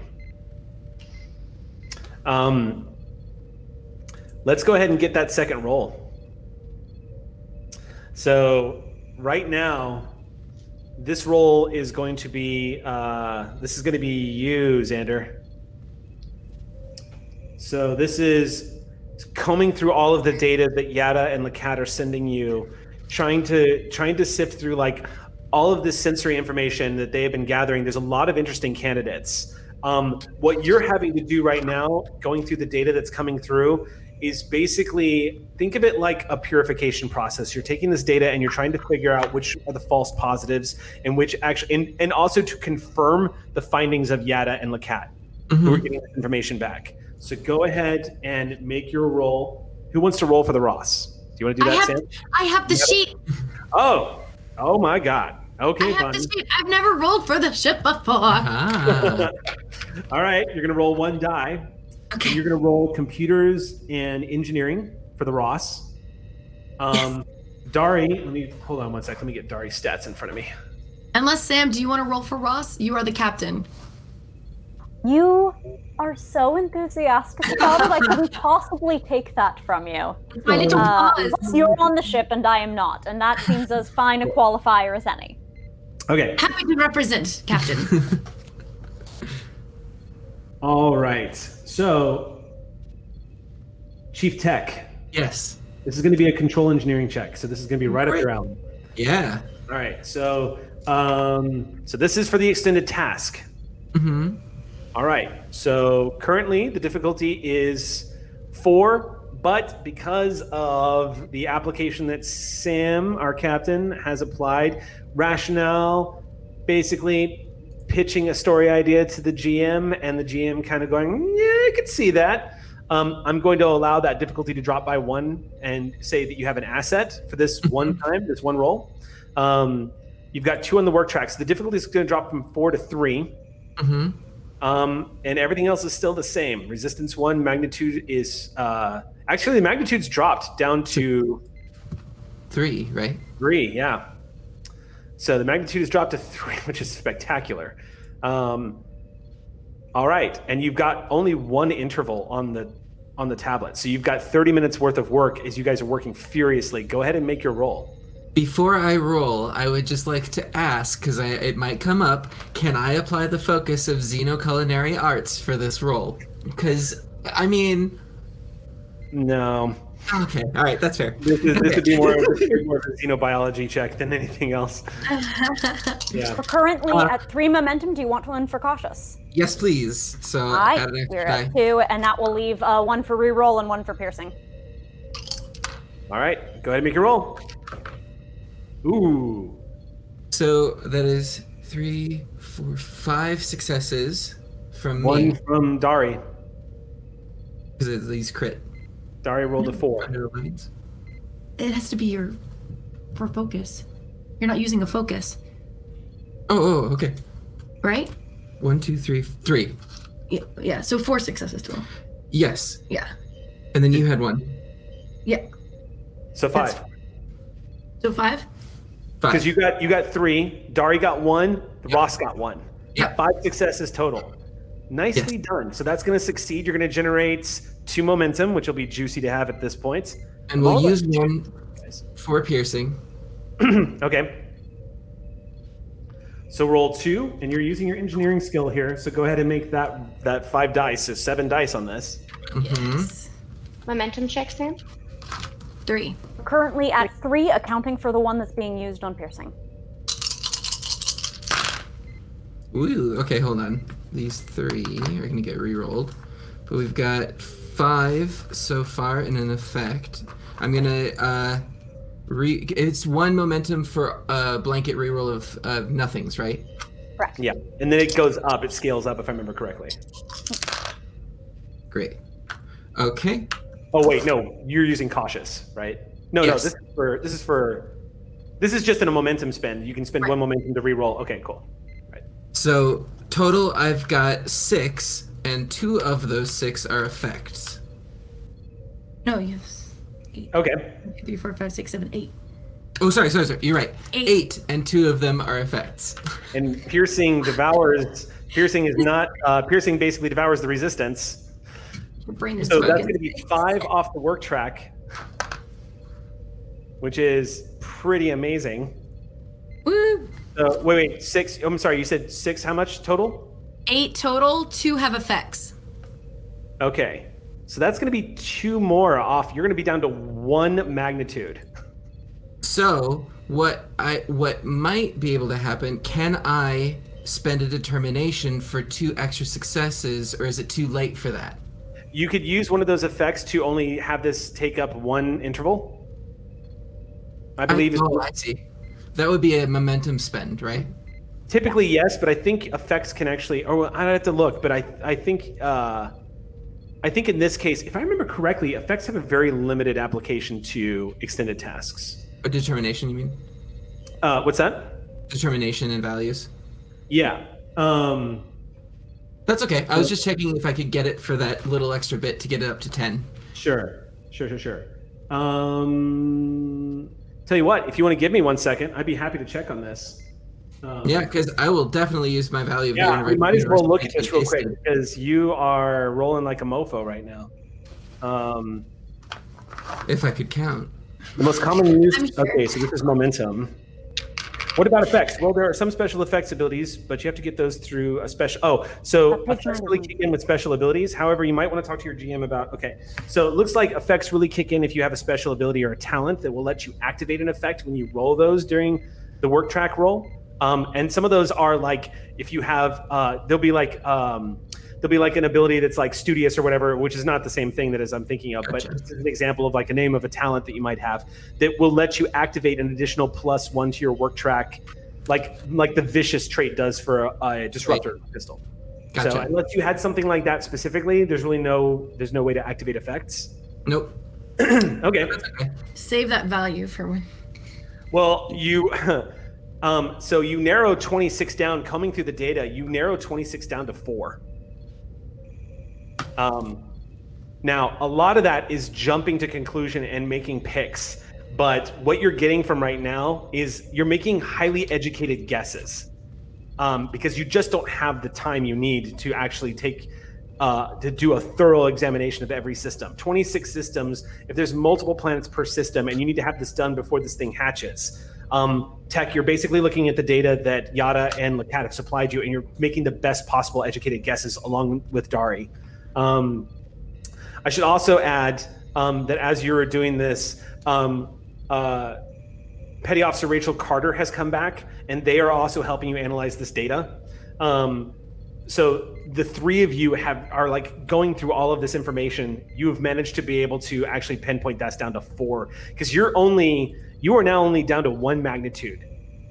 So it's very unlikely that you don't succeed spectacularly the next time this rolls.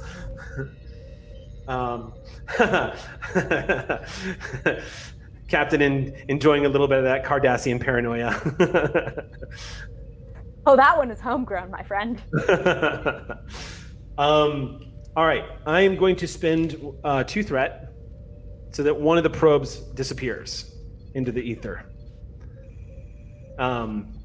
Okay, so you guys are working. So about an hour and actually, no. So you managed to. Okay, so what happened? So about an hour and a half has passed.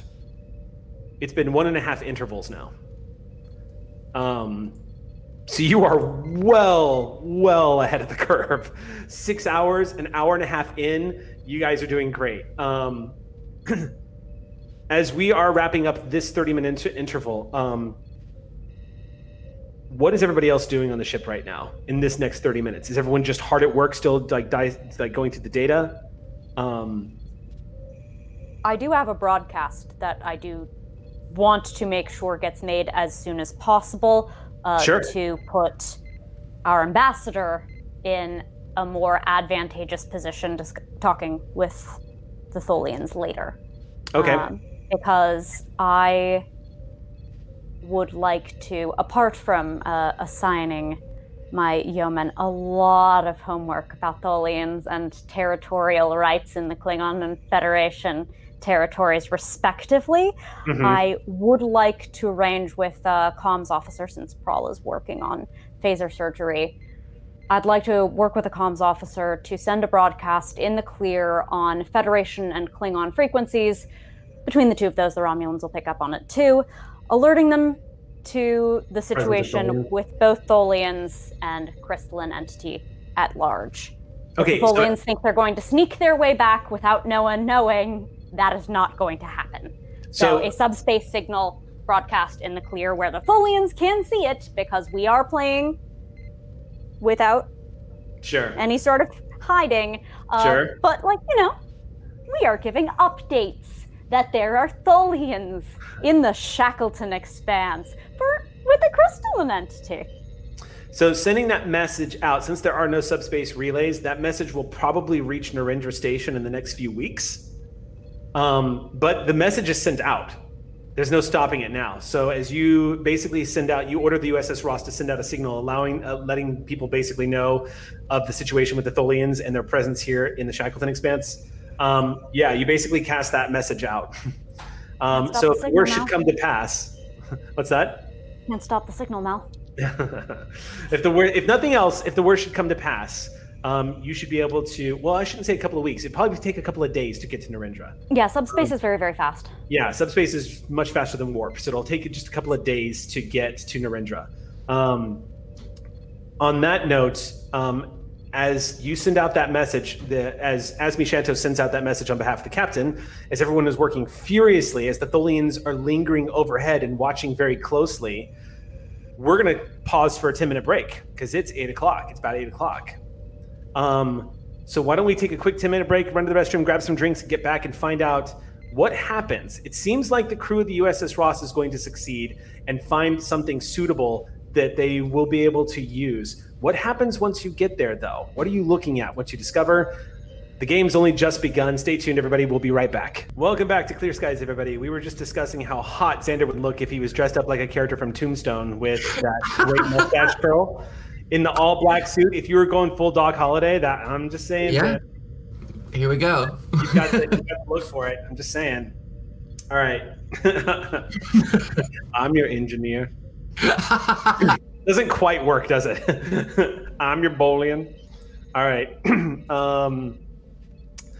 We are jumping back into this crazy, crazy adventure where you guys are kicking the crap out of a vicious extended task. As you can see, for those who've been following us at home, extended tasks, really, it's all about knocking down the magnitude. That's the number one thing that you want to do. Think of extended task magnitude as the hit points of the task you have. The thing that you really need to contend with is the base difficulty and resistance are really what make the big deal, as well as the intervals. That's where the complications really come in. Now, you guys had a base difficulty of 4, which ain't easy, but the resistance was blessedly low, and I staged it that way specifically because when we left off in the last game, you guys had taken a lot of steps to send out probes as quickly as possible and threw teams on this. So Ox crew represent, because the crew of the USS Ross came together to make this happen. That's reflected in the resistance rating of only 1. The magnitude being 5 is mighty because you had a needle in a haystack thing going on. With intervals of 11, this could have gone south, but you spent your momentum wisely, and now you're an hour and a half into the research project, and you've already got some excellent candidates to present to the captain for options, well ahead of the curve of when this thing is estimated to emerge from the surface of the planet. We're going to start off where we left off. Let's see. We were about to make... Oh, no, you just made your roll, didn't you, Xander? So you just got that. You just knocked that crap out. So just so we know where we're at, we now have a breakthrough. We only need one more breakthrough to complete the task. The base difficulty is still 4, but the magnitude is dropped to 1, which is pretty damn handy. Resistance is still at 1 as well. So, let's go ahead and start things off back down with Prawl and Macrel. Because as the data is starting to coming in, you guys are starting to getting a sense, Macrel, that you and the Lieutenant Commander on the bridge are actually, you've got a wider window than you thought you were going to have. A little more time to perfect this process. Yes. And because Lakat and Yada and Tech and Dari have been doing such a brilliant job grabbing the data, processing it, combing through it for likely candidates, and everybody, well, I shouldn't omit our Rachel Carter, our data analyst. They have also been helping tremendously. And my spooky appearances. And the ghost of Gina's past. I had this moment where when Gina appeared in front of Lakat, and then Lakat had that whole scene like, the world is on fire, and then it cutting to Macrel with a hologram planet just burning, like from the previous encounter of Exio, just be like transition. Just a and all you see as you look up moment. from this burning hologram is Exio just Yeah, and then like disappear. It would be like, you're doing great. Oh, you know what? Real quick, before we start this scene, I should roll for Chief Sing and see how he and his team did. Let's pull a name from the Ox crew, you guys. So who's been helping Chief Sing? I'm going to say, oh man, so many great I got to say that, can I just say this about our Ox crew? They come up with some fantastic names. Some fantastic names from the Ox crew. They really do. They really do. They come up with some good stuff. Names aren't easy, They're not. says the former Captain Crunch. One of the final publications that Gary Gygax ever put out was actually a book of names, and it's super useful. It goes through pretty much every culture, and it's pretty rad.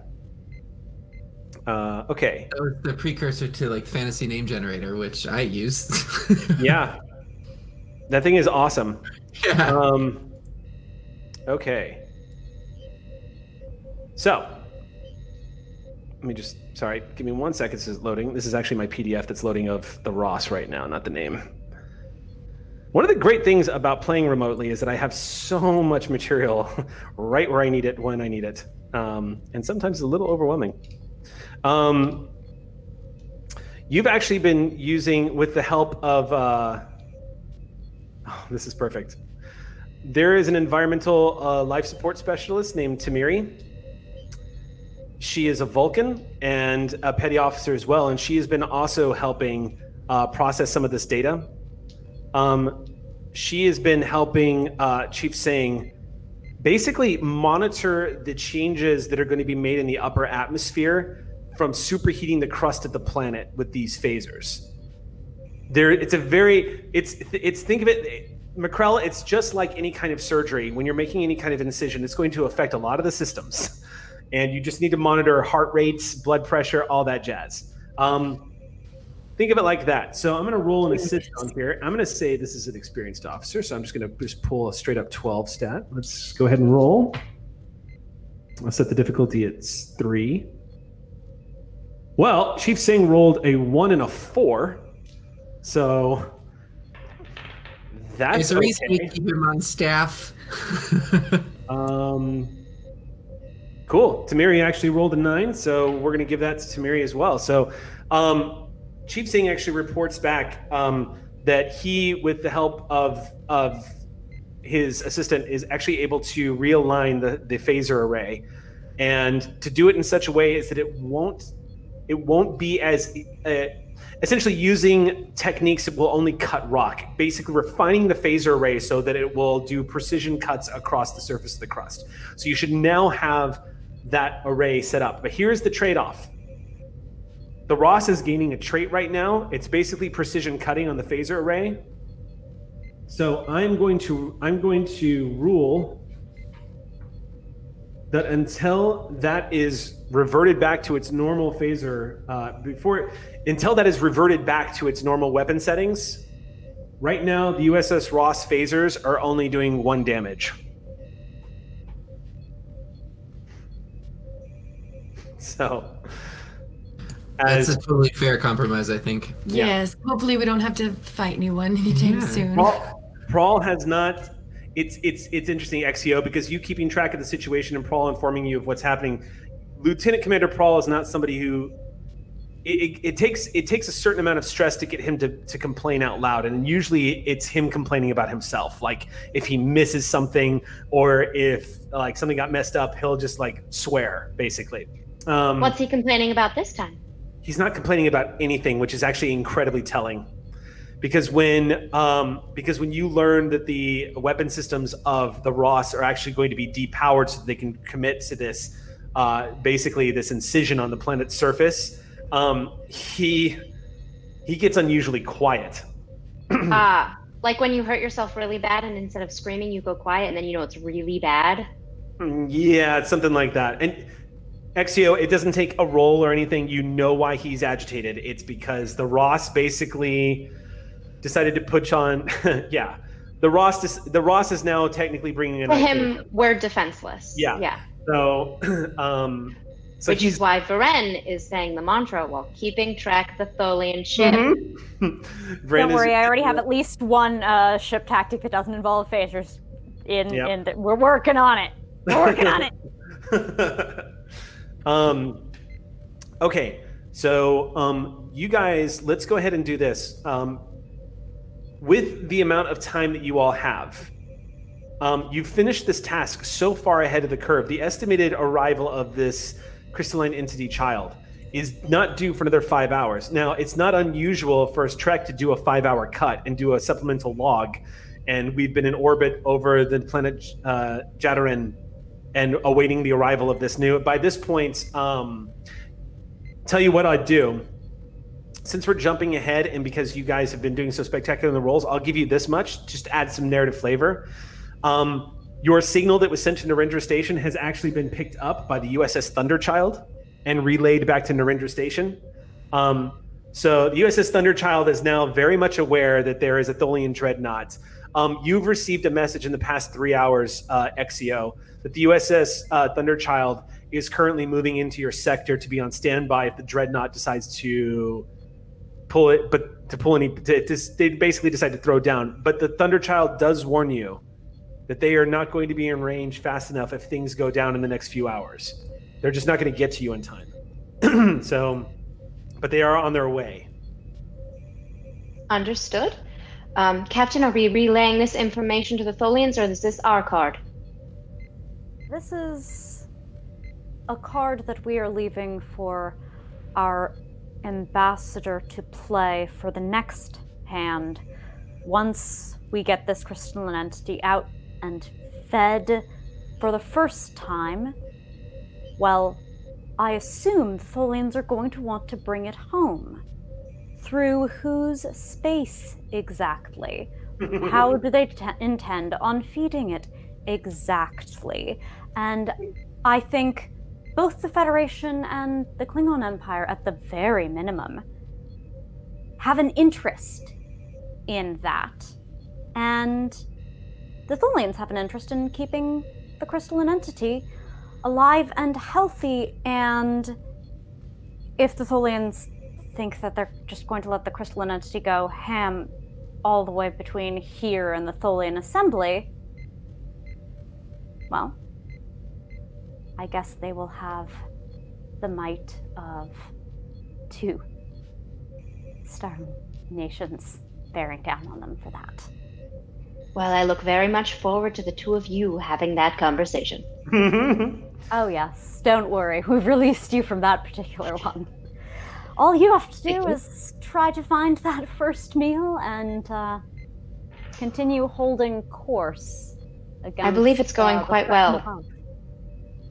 That's our crew. I imagine another recommendation letter for Rogan will be in order. You know, you really did put together a very strong team. Quite a fan of my executive officer as well, I must say. Not a bad captain either. Well, unfortunately, Commander does have a tendency to dawdle talking to that captain. Absurd. Back to work with you. Of course, I will just continue to sit here and worry. Just kidding. Have fun. It is we, Ambassador, who sit here and worry. I'm afraid I have no idea what you're talking about. I don't have to be a telepath, Ambassador. Quick lore reminder. The USS Thunderchild is an Akira-class Federation warship. She's the only warship the Federation actually has in the Shackleton Expanse.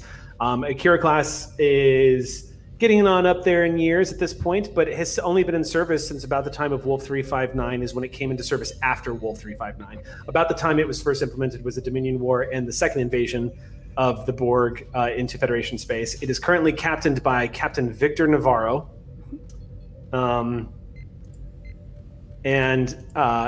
Navarro has made it pretty clear that he is getting there as fast as he can, just in case things go south. If the 6-hour deadline, he's saying he's probably going to be there in the next 8 hours. So if anything does go down, it'll have happened already, but he's on his way anyway. This isn't about saving the Ross.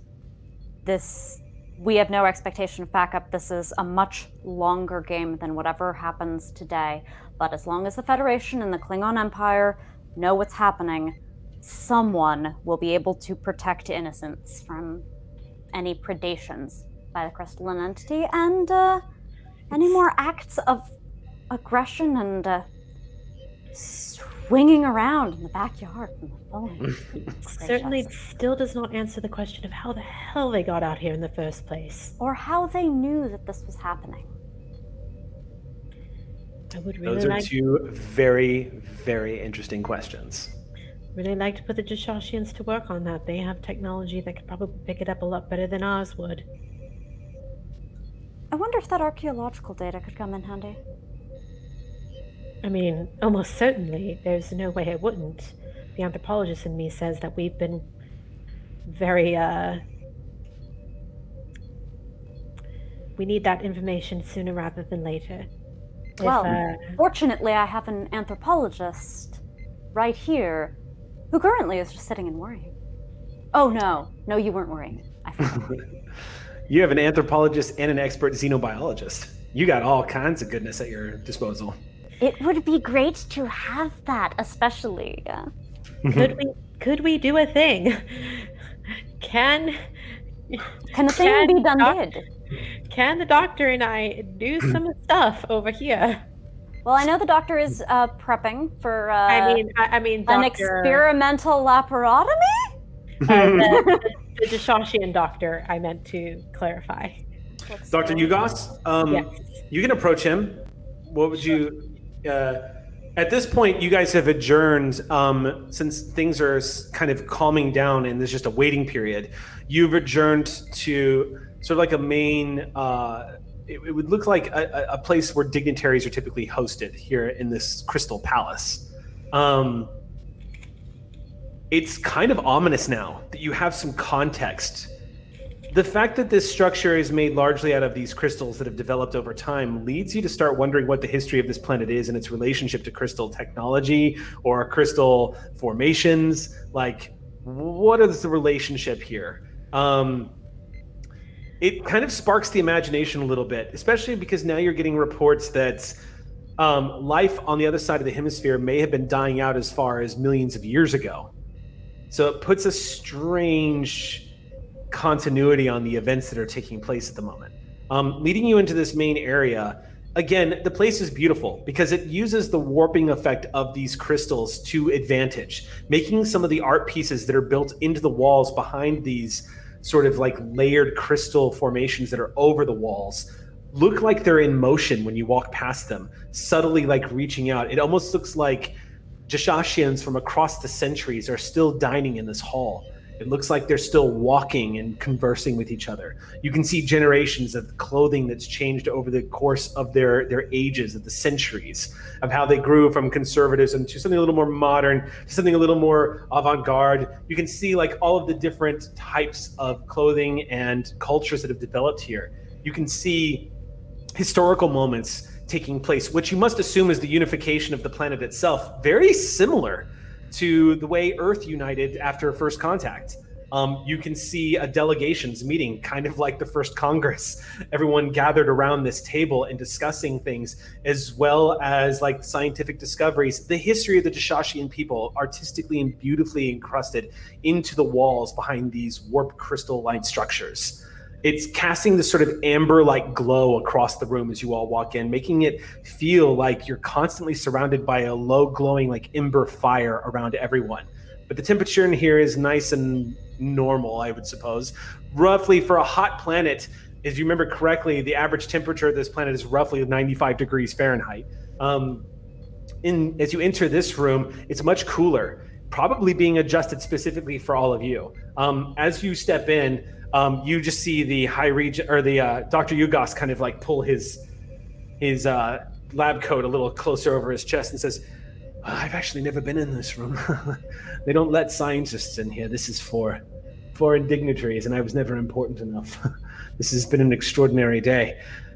I hope this all gets resolved by the morning, for the better, of course. I have to tell you, the High Regent was correct when he was warning you about our people. We are enlightened. We have started exploring the universe, but our first encounter with aliens, if this is what it is to be, it would be so sudden. It should be coming from the High Regent. If they discover you all first, there could be panic. I'm not... No one knows your people better than your High Regent. That is not in question. I think what is concerning to me is that we are having to do all of this in a much more rushed way than even I would prefer. I don't think it's necessarily fair that our very first encounter, at least as on a planetary scale, has to be specifically this, though I am honored that we can help you. Well, you've already helped us, and aside from saving not only me and my team, but decades of research and development and this construction of our station, and if you weren't here, we would never have known about these Tholians or this entity that is about to emerge.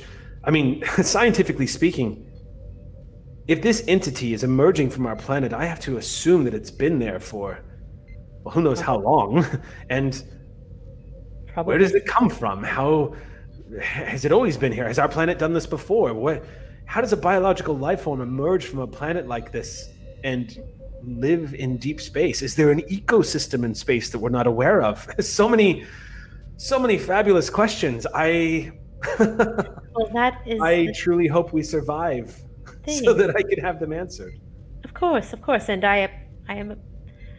I'm almost certain that there is a scientist aboard my ship who is asking these very same questions and probably going through exactly the same level of enthusiasm that you are.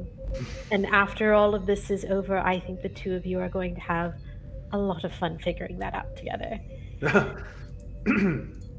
But I think that the more pressing thing is the question of where did it come from and how long has it possibly been gestating on your planet? And the only thing that I can think of is that your planet has always been this. Well, I think I understand where the captain, your captain was asking questions about our history. I think I could see their line of thought, and that is a very interesting line of thought, one that we wouldn't have been able to pursue without sort of the bird's eye view, as it were. Now that we know this thing is there, it's entirely possible that the life and death cycles on the other side of the planet have not been a naturally recurring phenomenon. But the biggest question, of course, to reiterate again, is perhaps it is a natural occurring phenomenon. What would we consider unnatural? If this creature is growing from our planet, then it's quite natural. But it begs the question as to how this has informed the entire trajectory of our culture. Well, sorry, that's a bigger question for another time. I would love to know more later about what the significance of these crystals are to your culture in general. It is obvious that you put some stock in their beauty at the very least, and what other more a significant meaning they have to you, I'm very interested in knowing. But again, the biggest question is how did the Tholians find out? How did they figure out that the crystalline entity was going to be here? And then, how did they travel through 2 quadrants of space without being discovered? And we need answers to those questions, and we really need them now. Well, I'm afraid I can't help you with those 2, but I can discuss the data with you that I have over the fossil record that we have of our planet's life and death cycles. We've had extinction cycles before. And yes, that's very much something that we're interested in. I keep pressing this particular thing because our sensors up on the ship are probably wrapped up in quite a bit of work as it is, and you have the ability to pick up things in subspace that we can't, like the particle fountain. Is it possible to redirect your technology to pick up things like, I don't know, sympathetic resonance, or even a wormhole?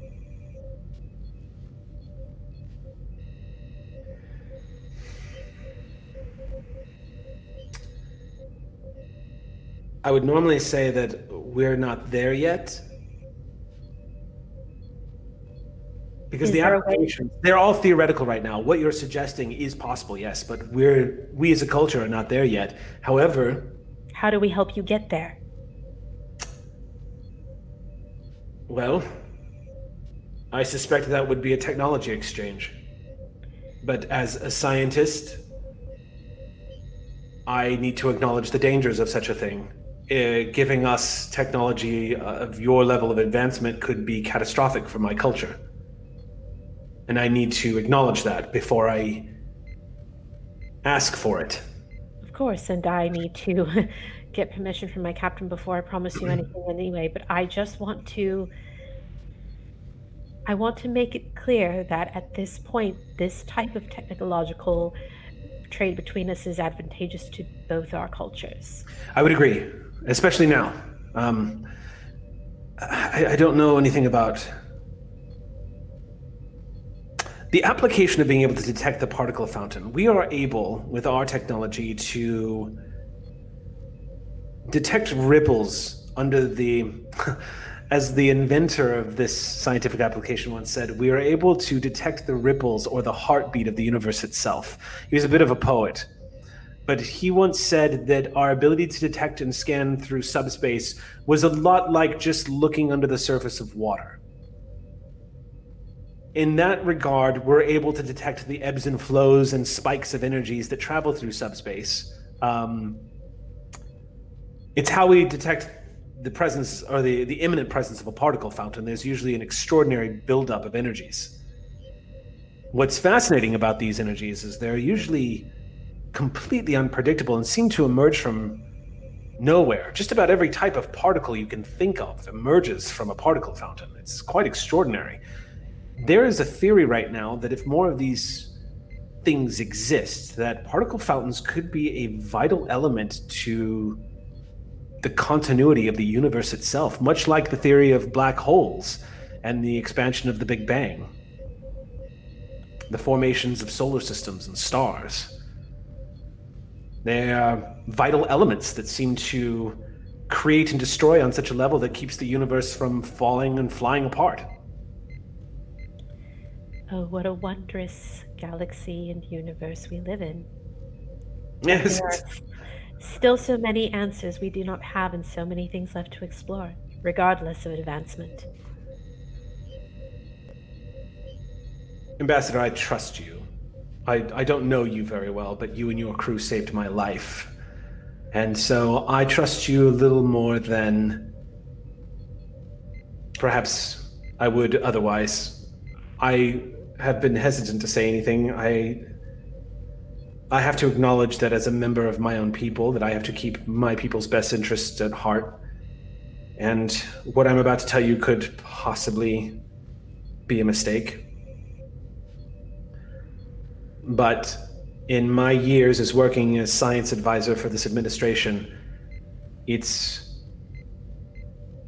I think, important to tell you that you should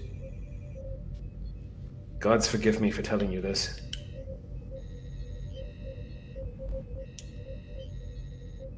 You should keep an eye on the defense minister.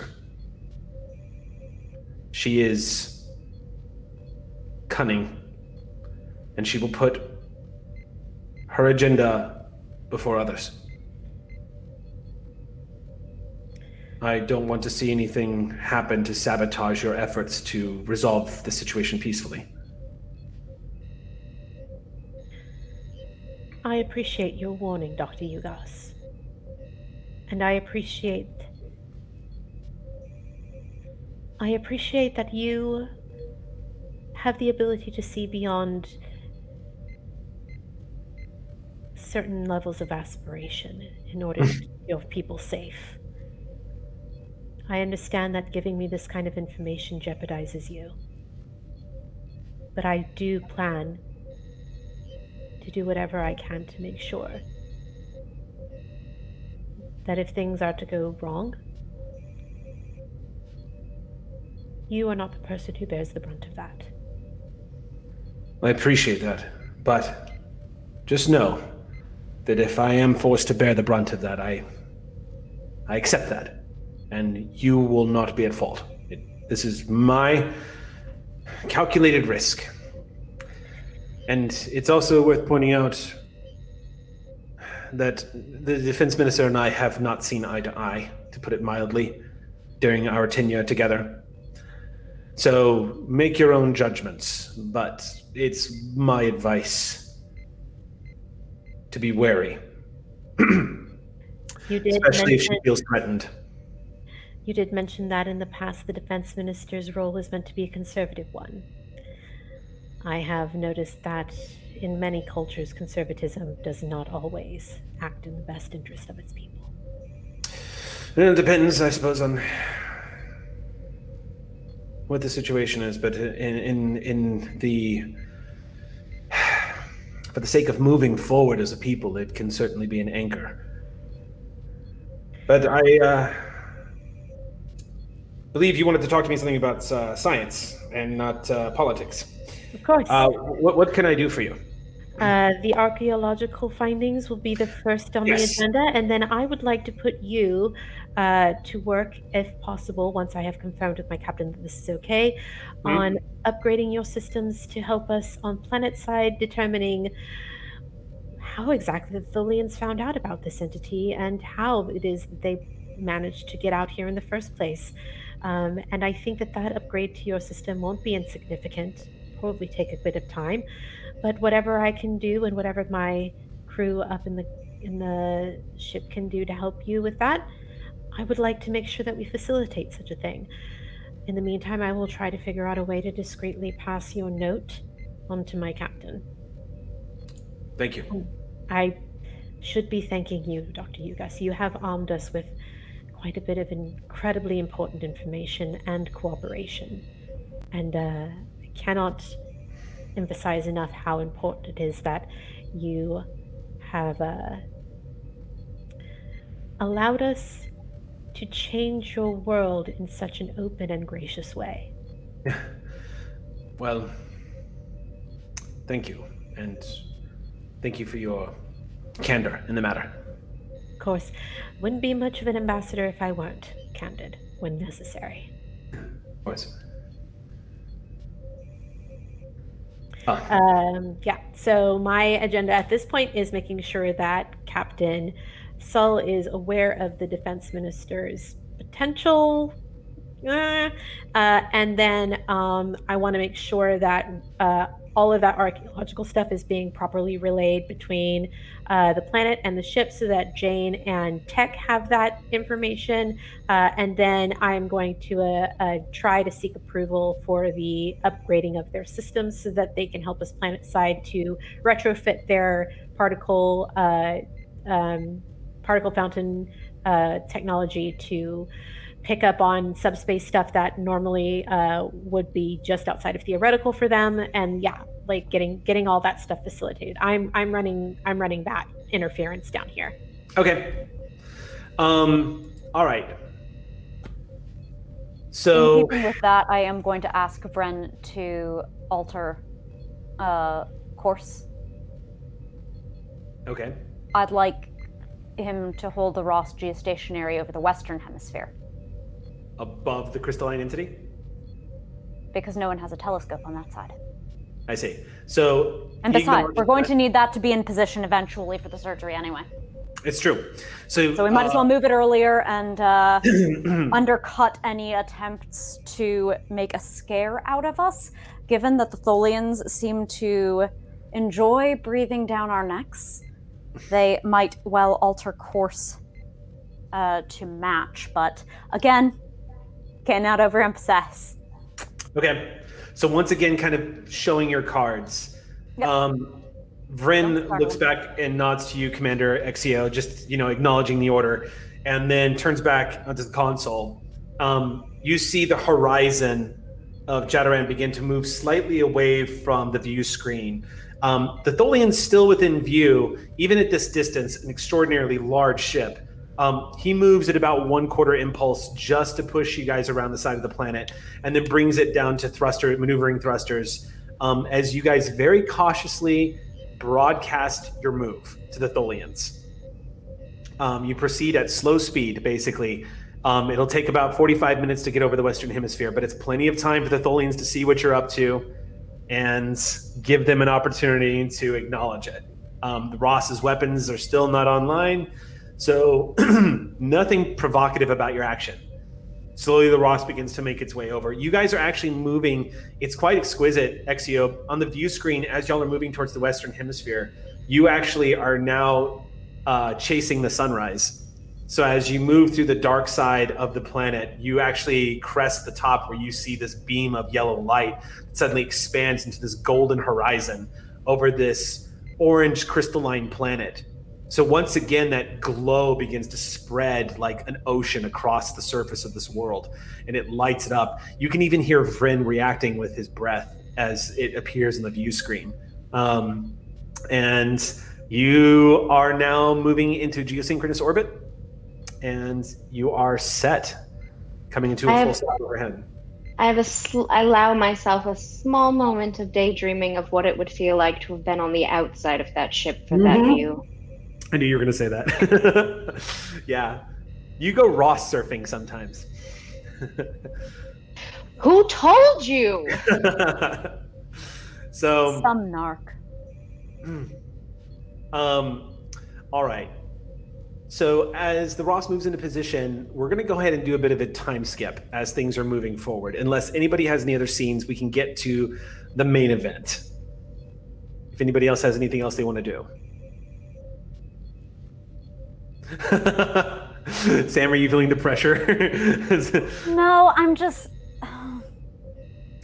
There are all of these scientists, and there's just one geological thing that just I desperately want to have crunched. Well, we can do that in that time period. And what did you want to say, Rafe? Yeah, I think that I too would like to crunch those numbers and figure that out, Sam. But I think that as Jane is looking at these last 4 planets and her last 4 options, right now we've kind of been doing a let's just find one plate for the baby. But Jane would like to try and make that final planet give a little bit wiggle room in case that for some reason this creature has to stay on this planet for a little bit longer. I don't want it to be and now we got to find something else before it just dies. So a delaying action, basically? Yeah. I would like to find a planet that could sustain it for longer than 1 meal. And so the way that I would like to try and figure that information out is by looking at this information that the ambassador has just shuttled back to me, and try to understand what the extinction rate was to figure out how much is this thing going to eat. And so I don't know if that can be done now or if yes, we can do that right now. Why don't we do this? Because the next roll is Bonnie's roll to basically cut the planet open. Great. So in the meantime, that's going to be the culmination of all the research and data gathering and probe launching and hunting for another planet. Cool. So in this particular time period, now that data is being processed, you can definitely comb through that data. Cool. So data is being sent up to you from the planet. Dr. Yada basically bows out of this. Actually shows remarkable lack of interest. And just says, well, good luck with this, Lieutenant Lecat. I hope you enjoy digging through the bones of this species. They seem interesting and friendly enough. But my eyes are always directed towards the stars. Let me know if you need any help navigating those. You're not doing this because I the whole world on fire speech, are you? No, why would I do that? I love your dark humor. Huh, okay. Well, more for me. Anyway. That being said, I never want to speak to you again. You're catching on. I love Thank it. you. I never want to speak to you again either. Excellent. Goodbye. Forever. Forever. Forever. Yada out. The cat out. It's yeah, so there we go. What was that, Gina? It's so sweet. I never want to speak to either of you. Okay, yeah, let's do it. Let's do you need me to roll something, Aaron? Yeah, so you're basically so you've got a bunch of information in front of you. This could be useful for xenobiology. This could be useful. Like, are you focusing? So you've got a couple of questions that the captain wants to know. The captain wants to know how the hell the Tholians knew this thing was out here. The captain wants to know how the hell long this thing has been here. And the captain wants to know how the hell the Tholians got here without being spotted in the first fucking place. There's also the question as to how long the life on that side of the planet has been dead. And what the correlation is between. Those were the big ones. There was one more, though, wasn't there, Sam? Well, yes. I am also, there might be an additional one. I've just been chewing on the internal temperatures of this planet. Mm-hmm. Because the crystalline entity is currently, it was parked at about 16 miles under the surface in a planet that has a radius of roughly 40,000 kilometers? Let's see. No, miles, because it was roughly the size of Saturn, give or take. I understand. So just a little bit under that surface, but the farther you go into a planet, the more it heats up. And here's the really funny thing. Right around 16, 20, 25 miles, depending on the composition of the rock in question, you'll hit roughly the ideal temperature of a Tholian. It's just this really weird thing that's just been sitting with me. Right where the crystalline entity is parked right now. It is like interesting. That sweet spot range. It's just really, I mean, we call it a forbidden zone. But, you know, I'm sure the Tholians might call it a nice suntan. So how did the Tholians know about this? How did the Tholians get out here? How long has the entity been here? Those are the three most pertinent questions. Yeah. Which one would you like to attack? I think that with the information that I have, I would be best at how long has this thing been here? Okay. What specialties what focuses do you have that might help you with that? Okay, well, xenobiology is definitely one. Yes. I have anthropology, survival, sensors. Okay, so you got focuses that apply for this for sure. Yes. So then I would ask for you to make a reason science check, and the USS Ross will be able to help you with this. How much momentum do we have right now, folks? I think we've got 3? 3. 3? Great. 3. Awesome. So who would like to roll for the Ross? And her. Okay, so the Ross is going to roll computer science, and the difficulty for this roll is going to be 4. Great. I'm going to spend a momentum then to get an extra dice. Okay. Awesome. 4 successes from me, friend. 1 from the Ross. All right, gain a momentum. Lecat, your eyes darting across the data as it all starts to flow up onto the screen. You slide some of the data across and put it up into a hollow display to your left, to your right. You bring up data in front of you. You start scanning through all of this, looking for some clues to how long this thing has been here, looking at the archaeological record of this planet, the extinction cycles of this planet.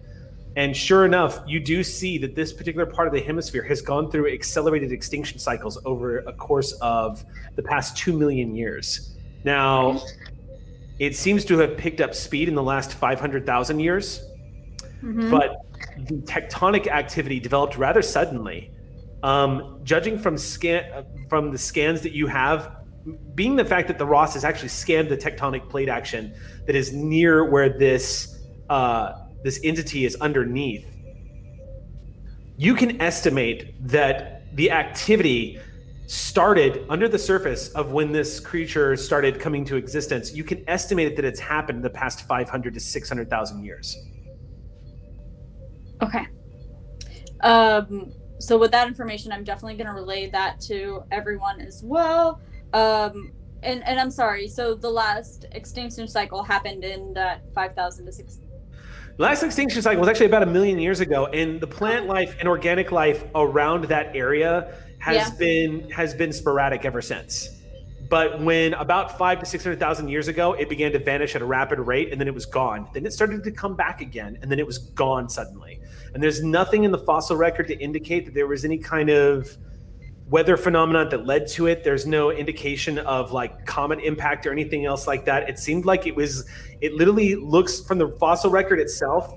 It's one of the great scientific mysteries of this planet up until now, that this planet literally just seems to breathe life and then die, then breathe and die. Right, so it coincides with the evidence that suggests that this creature probably became active about 500,000 years ago. Yeah, so that, okay, wonderful. So with that in mind, so I want to go ahead and share that information with my captain as well as my commanding officers. Okay, we'll say that took you roughly an hour to comb that out. Okay, so with that in mind, do I have time to figure out any of the other questions as well? Sure, because of your crazy rolls, yeah. Yay, wonderful. Yeah, definitely. I would like to, basically, I want to figure out when this thing gives birth. I want to figure out like what else is to expect. Like basically, we're going to be cutting the planet open, so I want to try and like create like a plan, like anything that's going to be coming out of this planet, like any gases or like. So here's what I can give you. Because this is actually quite easy. That evidence is right in front of you because you've done a surface scan of the planet. If something emerges from the planet from 16 miles below the surface under the crust, it is going to cause a major earthquake, off the Richter scale kind of earthquake in that vicinity of the planet. The effects will be felt near the Jashian capital on the other side of the planet, but it's going to be minor. But you don't see anything. It will not be a planet-wide catastrophe. It'll just be a major event. It's not going to affect any ecosystems, obviously, because everything's dead on that side of the planet. Essentially, you anticipate there being, you can definitely tell that there's going to be an upwelling of mantle coming out of the crust of the, but there's nothing to indicate that it's going to directly affect maybe some weather patterns for the next few months, but it's not going to be that big of a deal. When this thing emerges, after that, who the hell knows? The crystalline entity is a total mystery. The Federation was only just starting to figure things out when it was killed. It's difficult to say what happens after it leaves, but right now what you know is that it's probably going to go for the nearest source of organic life to feed itself after being born. Right, so make sure we take care of that. I think that's all I can gain from this information that I have right now. For that, yes. Did you want to ask? Did you want to try to make a poll for any of those questions? What's up, Xander? Yeah, that's what I was going to ask, because this just led me down a course of thinking. Yeah. Is there any evidence to suggest maybe this isn't what we're thinking of like an egg, but maybe like a portal? Like maybe this is coming through somewhere else, and this just happens to be sort of the exit. And it's like a food source type of thing, and to explain the sort of travel too. If maybe so you're saying that like instead of it like actually being under the surface, it's coming in through somewhere else and like maybe slowly coming in. I mean, can I detect an actual crystalline thing down there? What is in the core? Actual core is this? I mean, there's like the notion of seed crystals as a thing. Is that what's going on? And every so often producing crystalline entities, or in a planet this freaking large, is there a phenomenon inside of the planet? Yeah. One that could conceivably have this kind of subspace ramifications or anything. Got it. Because it's the subspace connection that I'm hooked on.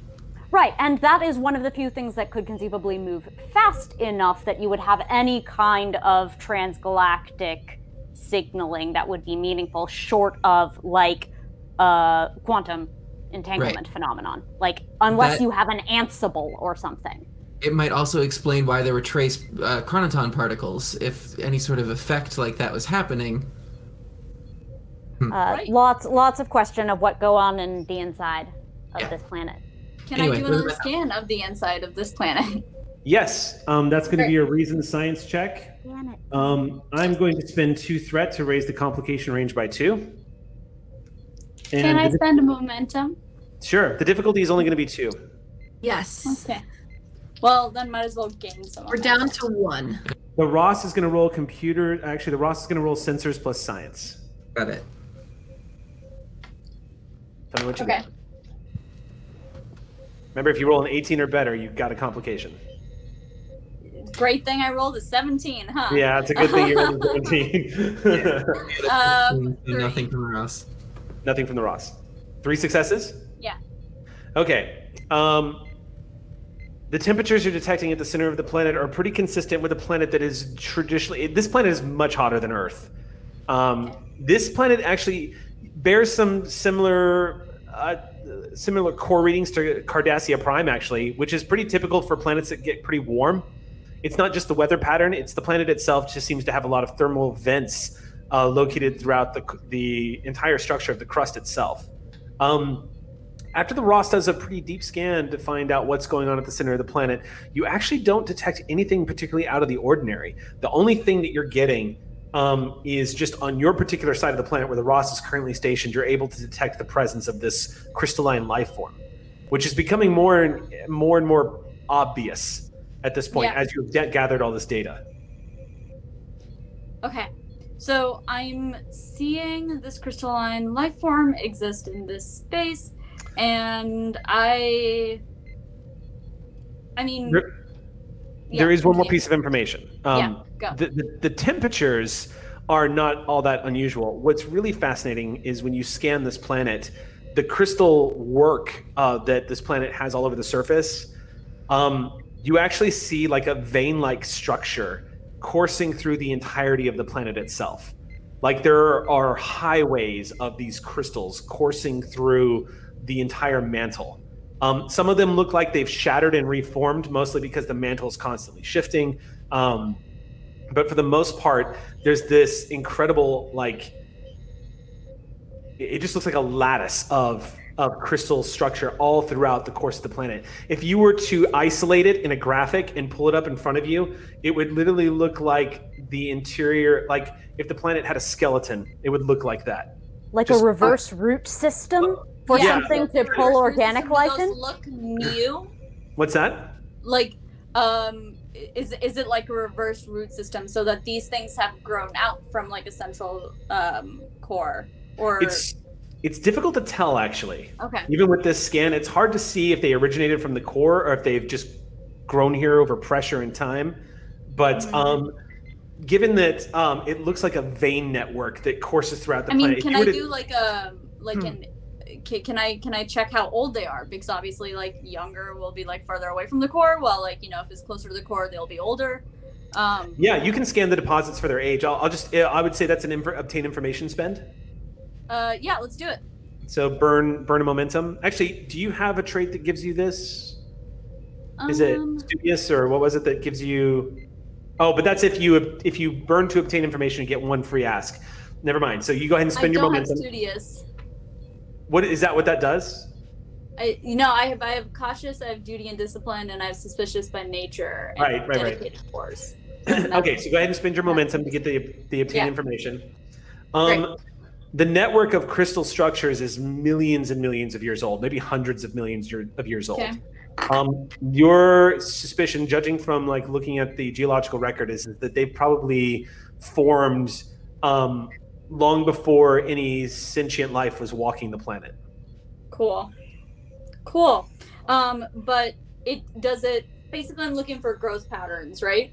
So does it look like it's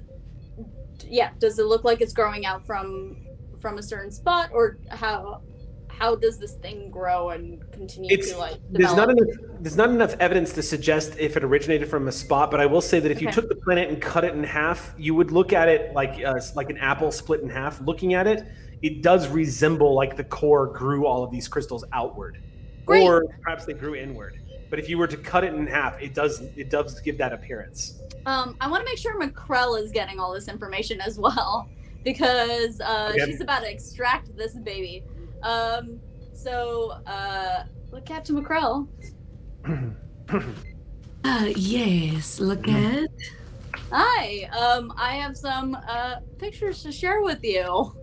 And I want to send basically like my mock-ups and as well as like what my scans have deduced so far. Okay. This will be very helpful. Thank you very much, look at. What do you want to do with that? Is that all? What do you want to do with that, if anything? For me, I'm gonna all the information that she's sending over, I'm going to keep plugging it into the hologram simulator. That way I have even more details about the Earth's crust, the formation of the growth crystals, little things like that. Basically making the hologram as precise as possible so I can get every detail. The more details we have in the hologram while I'm cutting the planet's crust, the better chance we have of extracting the baby safely and also not, causing destruction on the planet. Cool. Is what I'm doing. I'm going to ask for you to make a die roll here. There is a piece of information that's sitting right in front of Makrell right now. Oh no. So I'm going to say make an insight medicine check. Okay. And I'm going to set the difficulty at 5. Okay, I would like to, because this seems very important, I would like to burn a determination, and I believe this one would come into account. 2 might come into account. I have one that says no amount of studying can replace hands-on experience, which I feel is very much, I cannot study for this. I feel like this is something you can't study in school. Also, everyone and everything is worthy of care and kindness. Do any of those apply to this? The first one does. Okay, so I'm going to burn that determination and get that done. Is there any way any of us can assist with this? No, not on this one. Yep. Dang it! What am my ghost can't advise? Not advise, but literally encourage. This is literally a moment of intuition that was going to go right past Makrell if she doesn't make this roll. I am going to spend that momentum to get an extra die. Thank you very much. Okay. Insight medicine. Okay. Yeah, insight and medicine. Okay, and I will... Your focuses will apply. You have anthropology, right? Or I'm sorry. I have xenobiology, emergency medicine, botany. What else do you have? I have infectious diseases, psychology, martial arts, and... No, actually, you don't have... Xenobiology doesn't work? Okay. None of your focuses will apply to this. Okay. That's okay. I have 1, 2, 3, 4, 5 successes. Whew! With the determination spend. Yes. Okay. You look at this information, Makrell, you glance up this slightly stressed out, rather tiny Cation doctor looking up at the screen, and there's nothing particularly remarkable about this. It is beautiful to see the lattice work of like these crystals glancing out, and you kind of move back to the holographic displays. You're like, oh, this will come in handy. You move the data in front of you, and you begin to get back to work. You reach over, reset the simulation, begin to apply some of the new information. You're waiting for it to load. You slip your finger into, get into a better position, one of your claws kind of like getting in the way of one of the sensors. So you just kind of move it out of the way, and you start slowing down the process of rearranging this glove because something's bugging the shit out of you. There's something about that image that kind of clicks for a second, but it's one of those moments where you're just kind of like fixing it on, you're like, and you turn, Makrell, and you glance back up at that computer screen. And as you're staring at that image, you cannot understand what it is, but there's something about it that is familiar to you.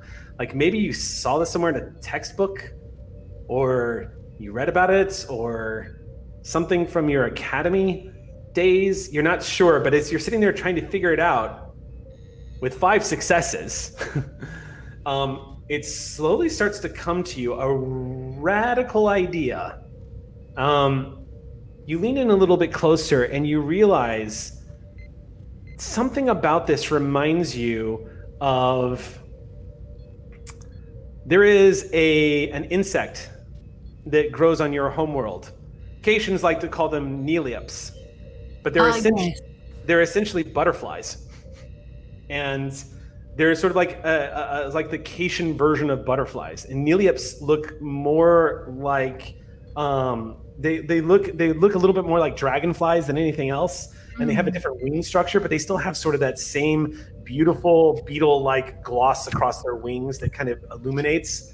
But what really stands out to you is when they cocoon and hibernate, their cocoons, they typically bury themselves inside of sand or any kind of they're not these type of caterpillars they have on Earth where they hang from trees or branches or anything like that. They usually bury themselves inside of sand. And when they're buried in sand, they draw their nutrients from the salt in the sand. And it usually causes this interesting lattice work to develop over time.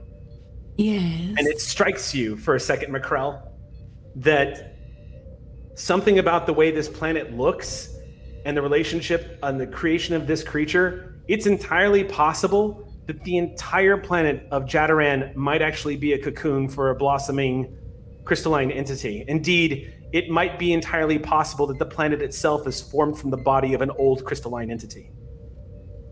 That's both terrifying and beautiful. Let me relay that to the captain and the science team. Dr. McCr- I'm just going to open a channel to everyone. It's a You tap on the communicator. Exposition dump. Okay. Crew of the USS Ross, we have a cocoon. Oh, I will not explain more. Goodbye. No, just kidding. I do believe that the crystalline entity within the planet's core is... the planet is actually the protective cocoon of the child. We will look at if you could run a few more tests to make sure of us extracting the child will not in turn destroy the cocoon. That would be great. Yeah, I definitely want to do that. I feel like our crystal is more like a little deadly butterfly, and we should make sure to handle it with extreme care. Absolutely, or if there's a way...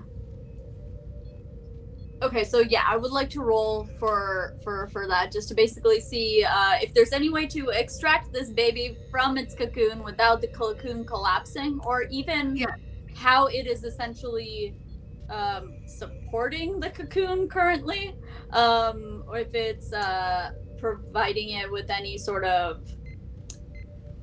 structural support, if it's is somehow related to the planet core being a cocoon, and if we extract the actual nutrient source. Exactly. I want to see how that dynamic works and see what that relationship between those two things. This is what I'm going to say. If that's what you're attempting to do, you're basically going to have to build a model as to what, using the data at hand. You're going to have to build some kind of model that will. I have it right here. Taking the environmental data that you have, the data that Makrell has given you back after you gave her that data, you're basically going to have to take the next few hours to actually build an environmental model as to what the effects are going to be if this creature hatches, or when it hatches, I should say. Okay, great. So I would normally say help if you. I'm sorry? I said I can help if you'd like to build it with a hollow emitter. Actually, Exio could probably help you build that. I am at what they like to say, I will tap into my hollowartist.exe. Is that a thing? Yes, that is one of my focuses. Yes, Exio is a hollow artist. I really That's, am passionate about wonderful. hollow emitters and hollow program. Let's do this. All right, Work thank is you, done at Hollow. Commander. So because I don't want to put you guys through another extended task, I'm just going to Okay. make this a straight roll. Great. And what we'll do is we'll do an assist. I'll use the Ross as well. I'm going to I'm not going to spend any threat here. I'm going to wait. So I'm going to need you to, all right, with Exio's help. Mm-hmm. So the Ross is going to be rolling computers plus engineering.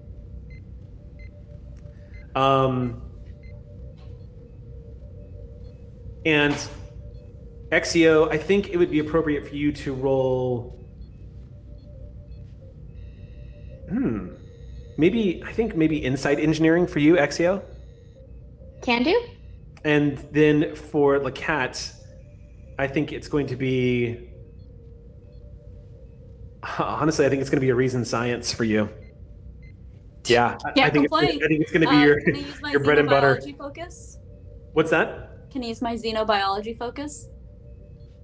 Mm, I'm building a structure that is basically a cocoon, so like I need to understand what cocoons look like. yeah, I mean, you can use that, but this is more of an environmental studies kind of thing, so much more than it is like studying the actual biological. You know what I mean? Survival of different environments. I applaud. What else do you have? You have survival. You have I xenobiology. have survival, sensors, xenobiology, astrophysics, anthropology, deep space tactics.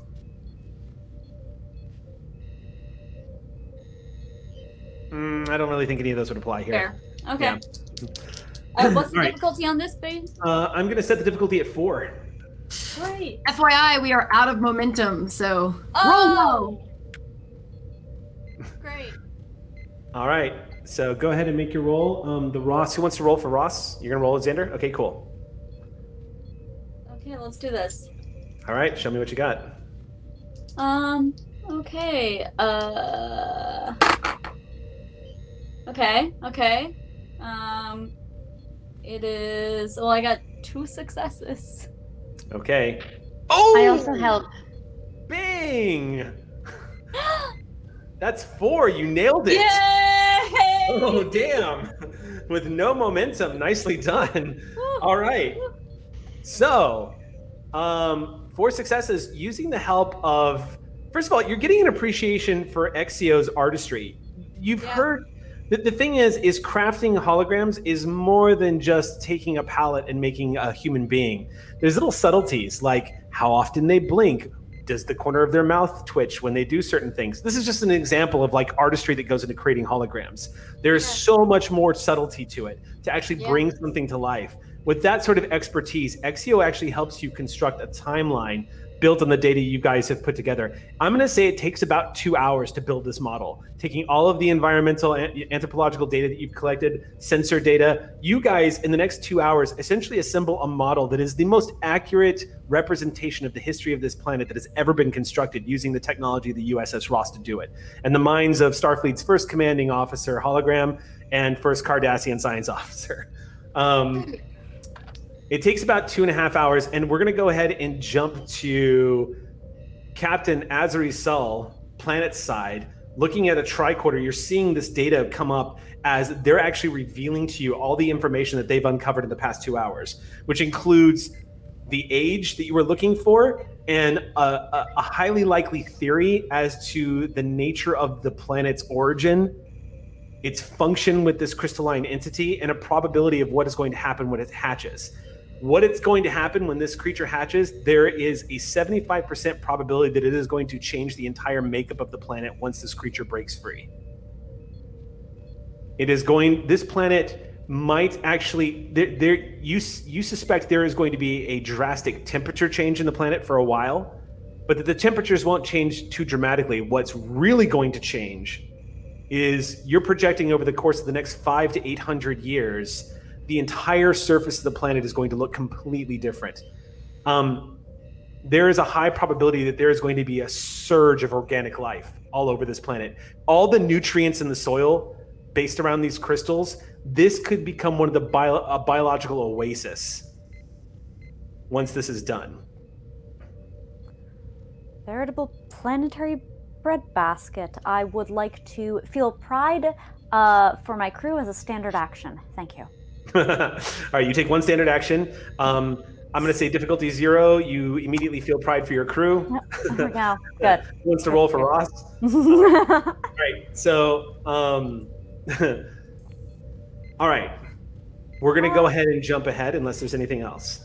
What has the defense minister been up to? Since I'm mostly just coordinating things, and she left for a while, and I was warned. Yes, a while. I'm nosy. She has not returned. I'm professionally nosy.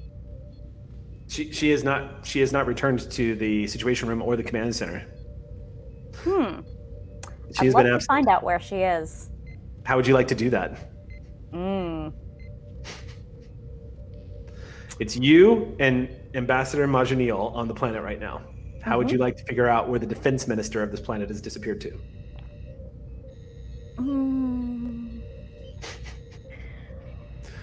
Illicitly. Do you want to indulge in a few old bad habits? Or, No, good I ones? was ordered by Starfleet, so I don't think the habits were so terribly bad at the time. No, I imagine that I should need to take a constitutional, shouldn't I? I've been cooped up. Of course. Quite a while, and long legs need a stretch. So I should tell you, Captain, that just as a quick reminder, your presence here is meant to be kept secret. So that's going to be a complication if you're going to try to get out of here to go for a stretch, as they say. So just throwing that out there so you can plan accordingly. I will hold down the fort, I guess, is the proper way of saying things, and you will keep out of sight, I hope? Well, I am so inconspicuous.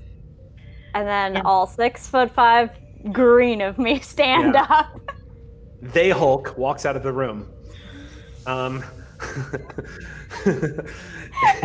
Campbell. So, who is going? So, okay. So, Saul, you're gonna have to do this. You're gonna have to do this pretty subtly, I think, right? Are you just gonna try to like slip out while no one's looking, kind of thing? Unless they keep their bathrooms in the Situation Room, which, cultural differences. Okay, so if you're gonna go to the bathrooms, you're gonna be assigned a guard. So 2 guards follow you to the nearest bathroom. They're military, I assume. Yeah. The nameless serve the defense minister. They have communications devices on them, yes? Yeah. Saul's going to be in there for a moment, long enough to use their tricorder and comm badge as a locational ping. They're going to be in touch with the defense minister via their comms, and I can pinpoint her that way from the bathroom. It is worth noting that with a tricorder on your persons, you have dramatically more advanced technology to like listen in on shit. So then I would say, oh man, I've been waiting for this moment for so long, Azuri. All right, it's time to go to espionage. I have no idea what you're talking about. Oh, I'm just sitting here in the bathroom. With a tricorder. I'm getting some Dryden vibes right now. I need you to make a control security check. And the difficulty with the tricorder, and not to be mean to the Jashashians, but you're breaking into inferior technology, the difficulty is going to be 1. I mean, we don't have to... Yeah, it would be 2. It would be 2. See, you alerted security. I knew you hadn't even rolled yet.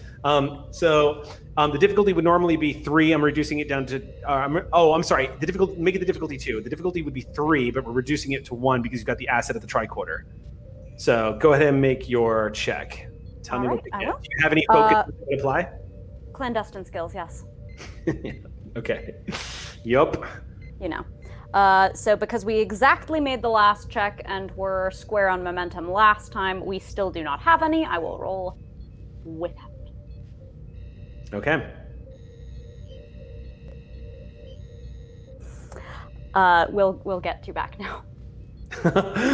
So 4 successes? No, because it was a difficult. You had said 2 down to 1. Oh no, I'm sorry. I was rolling at a difficulty 1. I'm sorry, I adjusted that. It's 3 down to 2. Sorry. Okay. It was 3. The tricorder gave you said 3 down to 1 at some point. I was rolling with it. Nonetheless, 1 momentum. 1 momentum. Yeah, a mildly tapped communication, a gently tapped, just like It's their countermeasures that they have in place for their secure transmission just is not equipped to deal with 24th century Starfleet technology. Look, we don't need to make them feel bad about it. This is what I did. Anyway, yeah. So coming across the communications, you're just tapping some buttons into your tricorder. You look back at the door to make sure that no one's coming in. There's a moment of nostalgia that it floods over you. You're having a memory of what it was like being in a dark space surrounded by metal plates, this ship's hull, the hum of this transport that was delivering slaves to one of the Orion Syndicate's biggest buyers. Sitting there tapping across your communications device that you had snuck in, dressed in barely anything as you're just kind of tapping through this and going, because going undercover at Orion, like a lot of the Syndicate members just kind of looked the other way. And as you kind of go across the data pad, you're remembering that intense satisfaction of seeing the 2 Federation Steamrunner class vessels that are on an intercept course with your ship.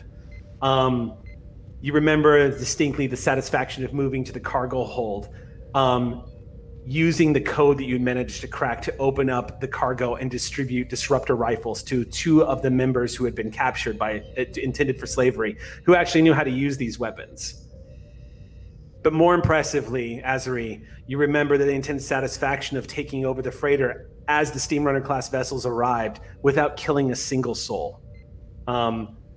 It was the moment that gave you your accommodation after being extracted from your work, bringing down the Orion Crime Syndicate at the end of the Dominion War. A small smile across your face as you're remembering that day. The bastard captain who was cussing and swearing your name, swearing vengeance, who had no idea the Syndicate was going to fall into infighting and eat itself alive in the next 6 months. You tap a few more buttons across that tricorder, and immediately you hear communication start coming through. A lot of them are kind of scattered. It takes a few moments of refining the signal, but eventually you begin to hear what sounds like data packets being shipped across the information waves, which comes off kind of like a screeching, staticky noise, and like eventually you manage to make your way through that to voices and hearing communications. One of them sounds distinctly like the defense minister, who has a communications device on her. Tapping into that, you basically turn on her cell phone and start listening. And you're hearing conversations. Not all of them are easy to make out. But you do catch some key words. And because of your success on that roll, Azuri, you are going to be given a bit of a head start. Because you're sitting there listening, and you hear the minister, the defense minister, saying a few words, muffled, but you catch the key phrases: make sure they're armed, some muffled sounds, if you must, blow them out of the sky as well. Some more muffled sounds, and then you hear, no, commence with the launch immediately. We can't wait anymore.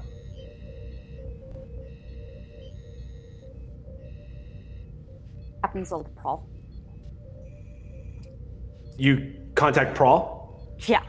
We're going to need to jam a signal to launch immediately. Okay. You hear, this is Commander Prawl. Captain, go ahead. I have some information that people on the planet might be commencing a launch orbital, possibly immediately.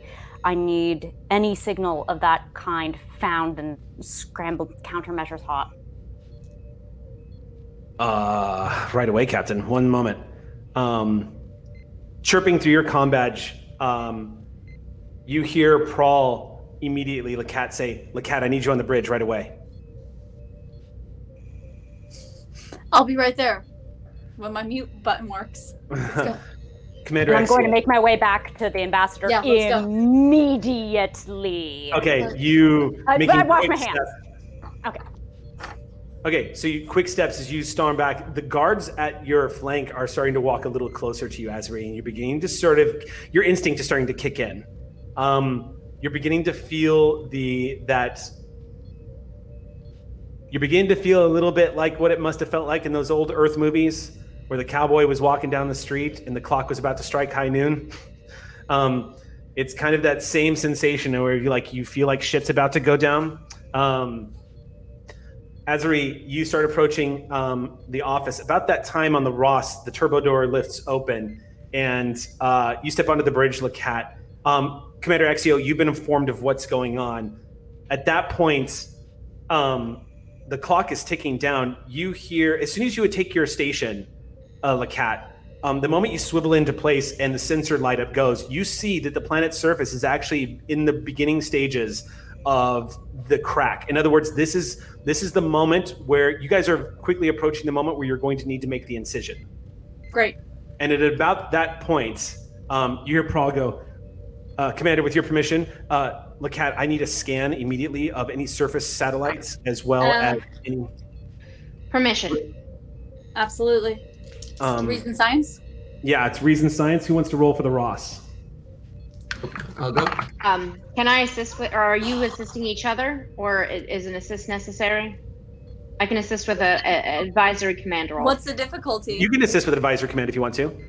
Basically, you can re-roll if you need to. We need momentum, so that would be great. The difficulty would be 2 because Azri was able to detect this. Captain Soul's spotting this before I dropped it on you guys. And I can use my sensor's focus, right? Yes, absolutely. Great, that's 4 successes. And for the Ross, it's sensor science. This is a difficulty 2 roll, by the way. Nothing from the Ross. But we have 2 momentum from Lakat, so woo. So we're at 3 total. Commander Prawl pulling up sensor data right now. Commander Prawl sees it at about the same time your sensor station registers it, Lakat, but there are multiple warheads being armed on 2 of the orbital satellites that are now being moved into position near the USS Ross and the location of the crystalline entity that is in the process of coming to life. But the alarming part is what the sensors detect. The sensors light up. The moment you see the name register across what the energy readings are registering across your sensors, it clicks and it makes sense. This is a species that specializes in manipulations of subspace energies. They have the ability to predict when particle fountains appear. They have the ability to understand subspace in ways that the Federation doesn't quite understand just yet.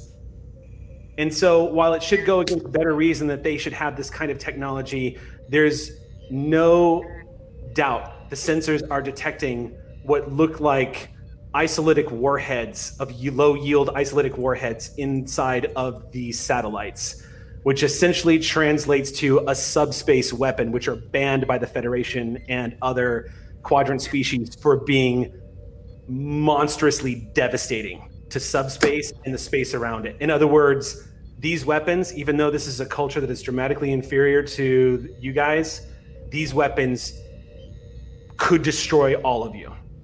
And it'll unfortunately, it's 9:30. Everything around it too. Yeah, under her breath, I think maybe Ren's the only one who hears it. You just hear Jane go, and this is what you get for being respectful.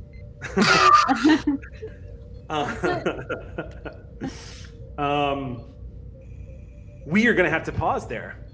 Yeah. That is going to have to be where we pause. You know, I gotta be honest with you guys. I threw some opportunities for some rolls at y'all tonight, and you nailed it.